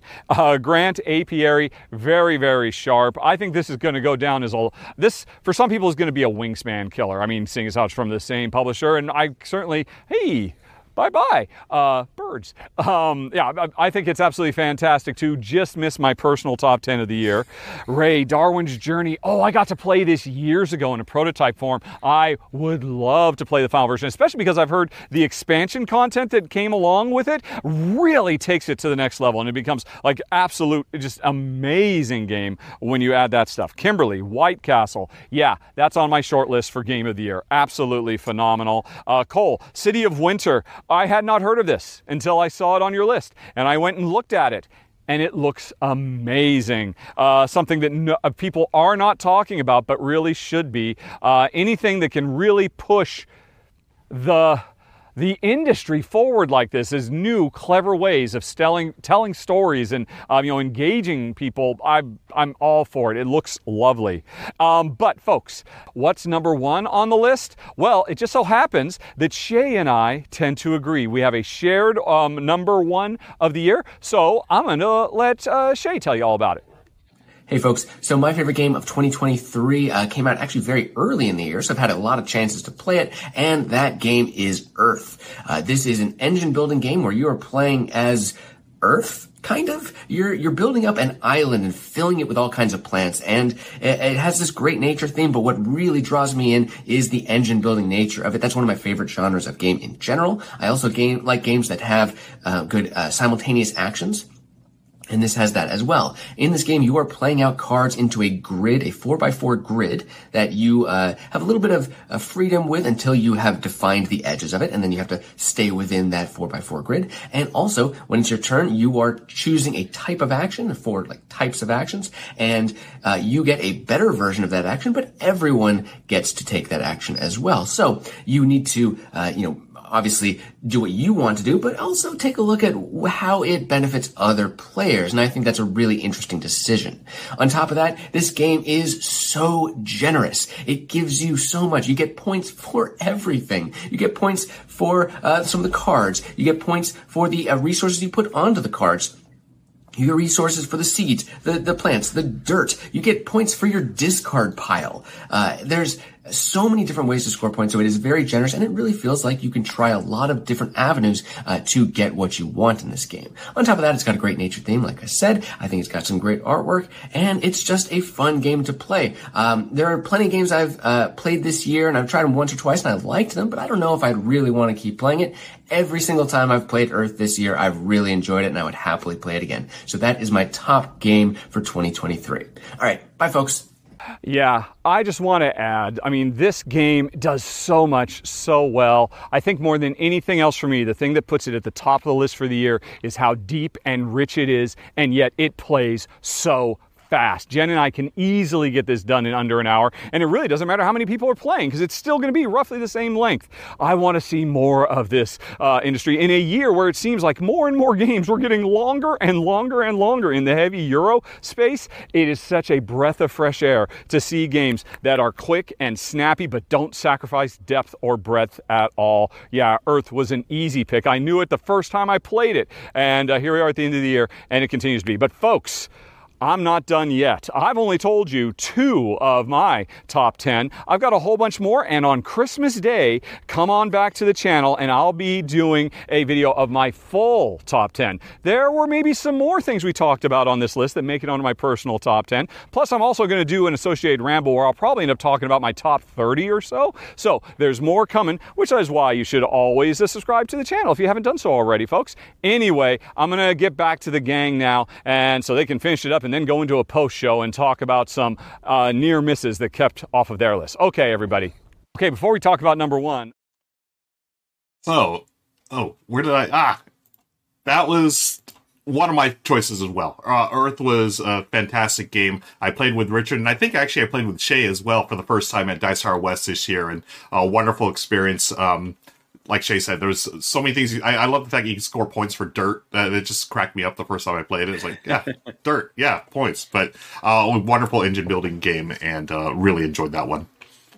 I think it was on a lot of people's lists. I mean, it was one of those things where the Kickstarter itself was one of the best deals of that year as well. It was such like a reasonably priced game for the amount of stuff that you got in the box. That's something that I'm always mindful of, is like really good value, and it's just gotten really widespread popularity amongst a lot of stuff. There's a reason why it's in the World Series of Board Gaming next year. It's been added in as one of the games for next year. Yeah. Nice. So if you're an intense Earth player and you want to face off against other Earth players, also like a newer game, which like the meta hasn't been developed yet. Yeah. I'm excited to see like how that evolves too. There's a lot of positives in Earth for sure. Yeah. Awesome. Cool. All right. So that's going to wrap it up. That was our top 16 games of 2020. That was a good list. Wasn't it a great list? I mean, some really good stuff there. Fun list. With a lot of people, it feels like a lovely end of year celebration. Right? Yeah. It was very, very nice. And we do want to thank our sponsor, Arcane Wonders, for sponsoring the whole thing here. And speaking of Arcane Wonders, they've got Gap out now, as you saw Richard talk about there at the beginning. I love Arcane Wonders games. I don't know, y'all like Arcane Wonders games? I know y'all do. Yeah. I feel like, well, I was going to ask Cole this, but I also want to ask myself this, and I'm trying to think of my answer to this one. Yeah. Okay, I got it. But Cole, you go first. What's your favorite Arcane Wonders title to like shout out our sponsor? And then I've got a couple more questions for Cole before we sign off as well. Yeah, related to other games. Well, I wasn't. So I was not paid or coerced at all to do this. But I will say, as I'm packing up my little Christmas bag, Land, Air, and Sea always goes in the bag. It's one of my favorite little travel games. Yeah, great game. That's a great one. I think for me, I really Furnace. I just played recently, and it's kind of blown me away. That's my shout out. There's a lot of really good ones, but that's like my shout out of an active Arcane Wonders game that I'm excited to get back to the table is Furnace and the new expansion. That would be for me, I think. Agreed. Yeah. That one's a favorite of mine as well. Furnace, and once you play the expansion, Chris, I think your appreciation for that game will rise. But okay. And then Cole, I do want to finish. I know we're running a little over time, but I want to finish with what I've got 2 hard-hitting questions for you that you got to give the definitive answer to right now. Number 1, what's your favorite leader game, and what's your favorite Whirligig game? Those are my questions. Okay, I'll take it in reverse order. Favorite Whirligig game is John Company. It's the game that when Drew and I would mill around the BGG-Con library in years past, we wanted to play a game like John Company, and then we just went out and made it. So it is the one that I'm always happy to play. And then favorite leader game, it's Arcs, which is a cheat because I know people won't be able to play it till April or so. I love this game. We've worked, usually by the time I'm done with the game, on the day that we submit, I am done thinking about that game. I don't want to play it for months and months. Arcs is not like that. I wish badly that I had a production copy right now to be playing. I adore that everyone in the office who like it, most people in the office like it quite a bit, but everyone has strong feelings about their favorite way to play it. Some people only like playing the campaign game like this, or they only want to play the certain type of base game like that. And it's just it has been a real labor of love for everyone on staff, and it's the thing that is like still stuck in my head. So it is the game, the leader game is the game certainly that I am most proud of, and I'll also say it was the biggest push, and I'm tremendously proud of our team for putting it together. It has more art than Oath. The editorial ask was just so huge. More graphics design, templates had to be built for it. Basically, everybody who could, have to like level up in order to finish this job at the company, everybody had to level up to get it done. And I just want to kind of rejoice in that. So yeah, the one that I could pick, it's Arcs. Nice. That's awesome. Can I ask one more hard-hitting question? Since we're on the topic that you have to give a definitive answer on. What root faction do you pick when you play root? I, for a long time... If you were playing right now, what do you pick? If I had to play right now, probably the Keepers, the Badgers, because they're the ones I'm the worst at. I have no good Badger meta. So like when I play, like if I have to play like an exhibition game or someone just wants me to join their game, I'll play the Cats or the Eerie or the Lizards because I've played hundreds of games with factions. I've got ways of playing them. I can have conversations on the side and not worry about it. The Keepers break my head every time I play them. I want to play them. Awesome. Nice. Well, thank you again, Cole, for joining us. Really appreciate this. It was a great show. Folks, don't forget to check the show notes below for links to find Cole everywhere on the interwebs, and also for the extended edition where we do a pre- and post-show. Want to thank our sponsors one more time, Arcane Wonders, for sponsoring this episode. Thanks for watching the R&R&R show. We'll see you later next time. Bye-bye. And hello, we are back, folks. For the yes, thank you, friends, for hanging out with us. We're gonna do a quick post show. We've run long. We'll just do this. Any shout outs as far as like games that didn't make the list from any of us here? Y'all want to talk? We'll do a few minutes, then we'll raid the next channel. That's a great question, and I'm furiously searching up my list right now. So I have one I could. Yeah. I have one that I want to talk about that is a little bit slanderous that I didn't put on the list. But because I personally am not a co-op person, I did not put the art project on this list. But as a representative from the op, I know people who like co-op games have been adoring that game. That is our sort of like, if you like Pandemic, try this next, a little level up from that game. Yep. And I know, I mean, obviously I run the op social media. I've been seeing such wonderful support for that game. I would feel disingenuous putting it on the list because I do not like co-ops, but I know everyone who does like co-ops in my life and in my gaming groups have been really, really enjoying the art project. So I wanted to at least shout that out. So I don't get fired for not putting it on this list, but it's just, I want to be honest, I don't like co-ops. But if you do like that genre, it's a good one to check out. Very nice. So the one that I almost put on here, I'll show it to you. Nice. Yes, look at this tour of the office. It's on top. The stack of games. It's Wandering Towers, and I did the camera thing because it's on the edge of it's like tottering. So Wandering Towers, I adore this game. It's a Kramer Kissling, so like two old established German designers doing an old established German design. It does nothing fancy. And I think it's lovely. We have a couple that they play a lot of Catan, and they were like, hey, they asked my wife, like, hey, we know you guys play a lot of board games. Can you show us new board games? Because all we've been playing for a decade is Catan and its variations. And I thought, well, this is a dream. Of course, I would love to show you other board games. And so we still have. Yeah, we're on. Oh no! Do we still record the back end for YouTube? We're still good. No, I was listening to Cole. I think it's when it comes back. Yeah. We're good. Is that back now? Yeah, Cole was talking about Wandering Towers. Know what I said about Wandering Towers. Yeah. Oh no!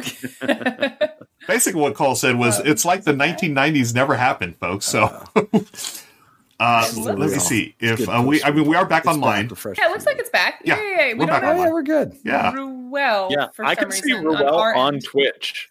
Okay, but I can't see Ruel in our backstage. Okay. Oh, that's funny. Okay. I can't hear Ruel at all. Yeah, I'm here. I don't know. Hopefully y'all can. Anyway, Wandering Towers is great. Yeah, can you say what you said again? Because I really will. I'll say it again just in case. Wandering Towers is a design from yesteryear. Like, it feels like a game that would have been made in the late 90s. If you play a lot of modern board games and you adore them, but you want something a little bit simpler, you cannot do better than play Wandering Towers. It feels like a tonic. It's a splash of fresh water. It's a simple, fun game. It's great with kids. And I hope Capstone sells a bunch of them, and that Kramer and Kissling make more lighter games, because the midweight Euro, even Devere, which is kind of doing it, like White Castle is complex. Mm-hmm. It's like, it's a small box, but like, there's just not a lot of really simple work happening in the midweight category. Like, even Apiary is like a complex game. Yeah. And so I always like to see people making old school German style games. Yeah. Could not agree more. This is one that I'm really bummed I haven't gotten to try. I saw it at, I believe, Gen Con, and I had that same exact sort of rush of almost nostalgia looking at it. It did sort of feel like an old school 90s game. And I agree with your sentiment that a lot of games this year and of late are, and even Richard mentioned this in his video, bigger, more complex. The longer, the better. The more in the box, the better. And it's really refreshing to see something that's simple, but really attention grabbing, like Wandering Towers. Yeah. I really want to try it. I haven't tried it. I'm so sad. Yeah, cool. Good pick. I like that. I had a few on mine, and then Ruel, we'll turn it over to you, and I'll be silent so you can say us to lead us out of here. Yes, because we can't hear you backstage. Yeah. But I don't know what happened. That way, we'll pass the ball, and we know that you'll take us home. There you go. And then we can raid something else, because I can see you moving on Twitch, and I can hear you on Twitch if I unmute it on the other. Wait, stream. can you hear me now? Yes. You've come back. You've come back. I did the magic thing. Click mute and then click unmute, and it works again. And it's perfect. Well then I won't do that plan. I was very proud of that plan. It was a great I'm plan. even more proud of being able to talk to you in person. Yeah. My sort of shout outs were Septima. Like, I'm really looking forward to playing more Septima. Apiary was also kind of short. I've only played that one once. Broken and Beautiful, which was a small little drafting card game. That's one that I was going to highlight. It's a game about kintsugi, which is the idea that when something is broken and repaired, it makes itself like a beautiful art piece. And so people will repair plates with like gold etching. And so you're just drafting cards, you're drafting sets of cards, but you want to smash those cards and then repair them so that they're worth more points. It's a super beautiful game. I backed it on Kickstarter. It was only $15 on Kickstarter, which is like unheard of in the card game genre. Like, it's a small card game, but normally it's priced at 20. It's always 20, right? It was 15. I was like, you know what? This game actually looks really good compared to all the other $20 card games out there on Kickstarter. It looked really, really good. I wanted to get it, and it is. It's great. So would shout that out. Oh, I saw the creator at PAX. I saw him putting it away, and I was like, hey, your face looks familiar to me. Are you the designer of this game? It's like, yeah. I was like, oh, let me tell you. And then I just told him the whole spiel. Oh, that's great. Love it. Cool. Yeah. And then That's Not a Hat and Run. I've played since PAX. Nice. And they both are kind of would vie for like, for mentions as well. Those are my shout outs. Yeah. Very nice. That's Not a Hat is great. Awesome. Again, great end of the night game. Yes. Another one. Stand by that. Yeah. I've got two real quick I want to shout out. Then we're going to raid Loozapalooza. They're streaming board games right now. One of them, Forest Shuffle, that came out Gen Con. Really cool multi-purpose cards, multi-use. Tons of set collection of that. Heard great things. Yeah, really, really cool game. And the other one I want to mention, this has been my personal favorite game of the year, but it came out, I think, a year or two ago, so I'm totally cheating on this. It's a game called Nana. It's been rebranded as Trio. Absolutely fantastic. I love this game. Yes. It's basically Go Fish meets Concentration or a memory game. It sounds awful, folks, but trust me, it is fantastic. One of the best light card games you'll play ever. So those are my shout outs. Again, thank you to Ray and Chris for co-hosting with me, and also thank you for to our guest Cole for hanging out with us. I know we went long. Thank you so much for your patience, Cole, and for bringing your insights and stories with us. Really appreciate it. And thank you all for watching. Let's raid the Losers. They're playing board games right now. I don't know which one they're playing, but in about 10 seconds, we're going to go over there. Show them some love. You're going to get some extra channel points. And on behalf of everyone here, Richard, the entire crew, want to say happy holidays. Wishing you and yours the very best in the new year. Be safe, be kind to each other, and celebrate like Chris celebrates with the special effects. All right. Bye, everybody. Take care. Bye, everybody. Bye. We're rating, and we're rating, and we have rated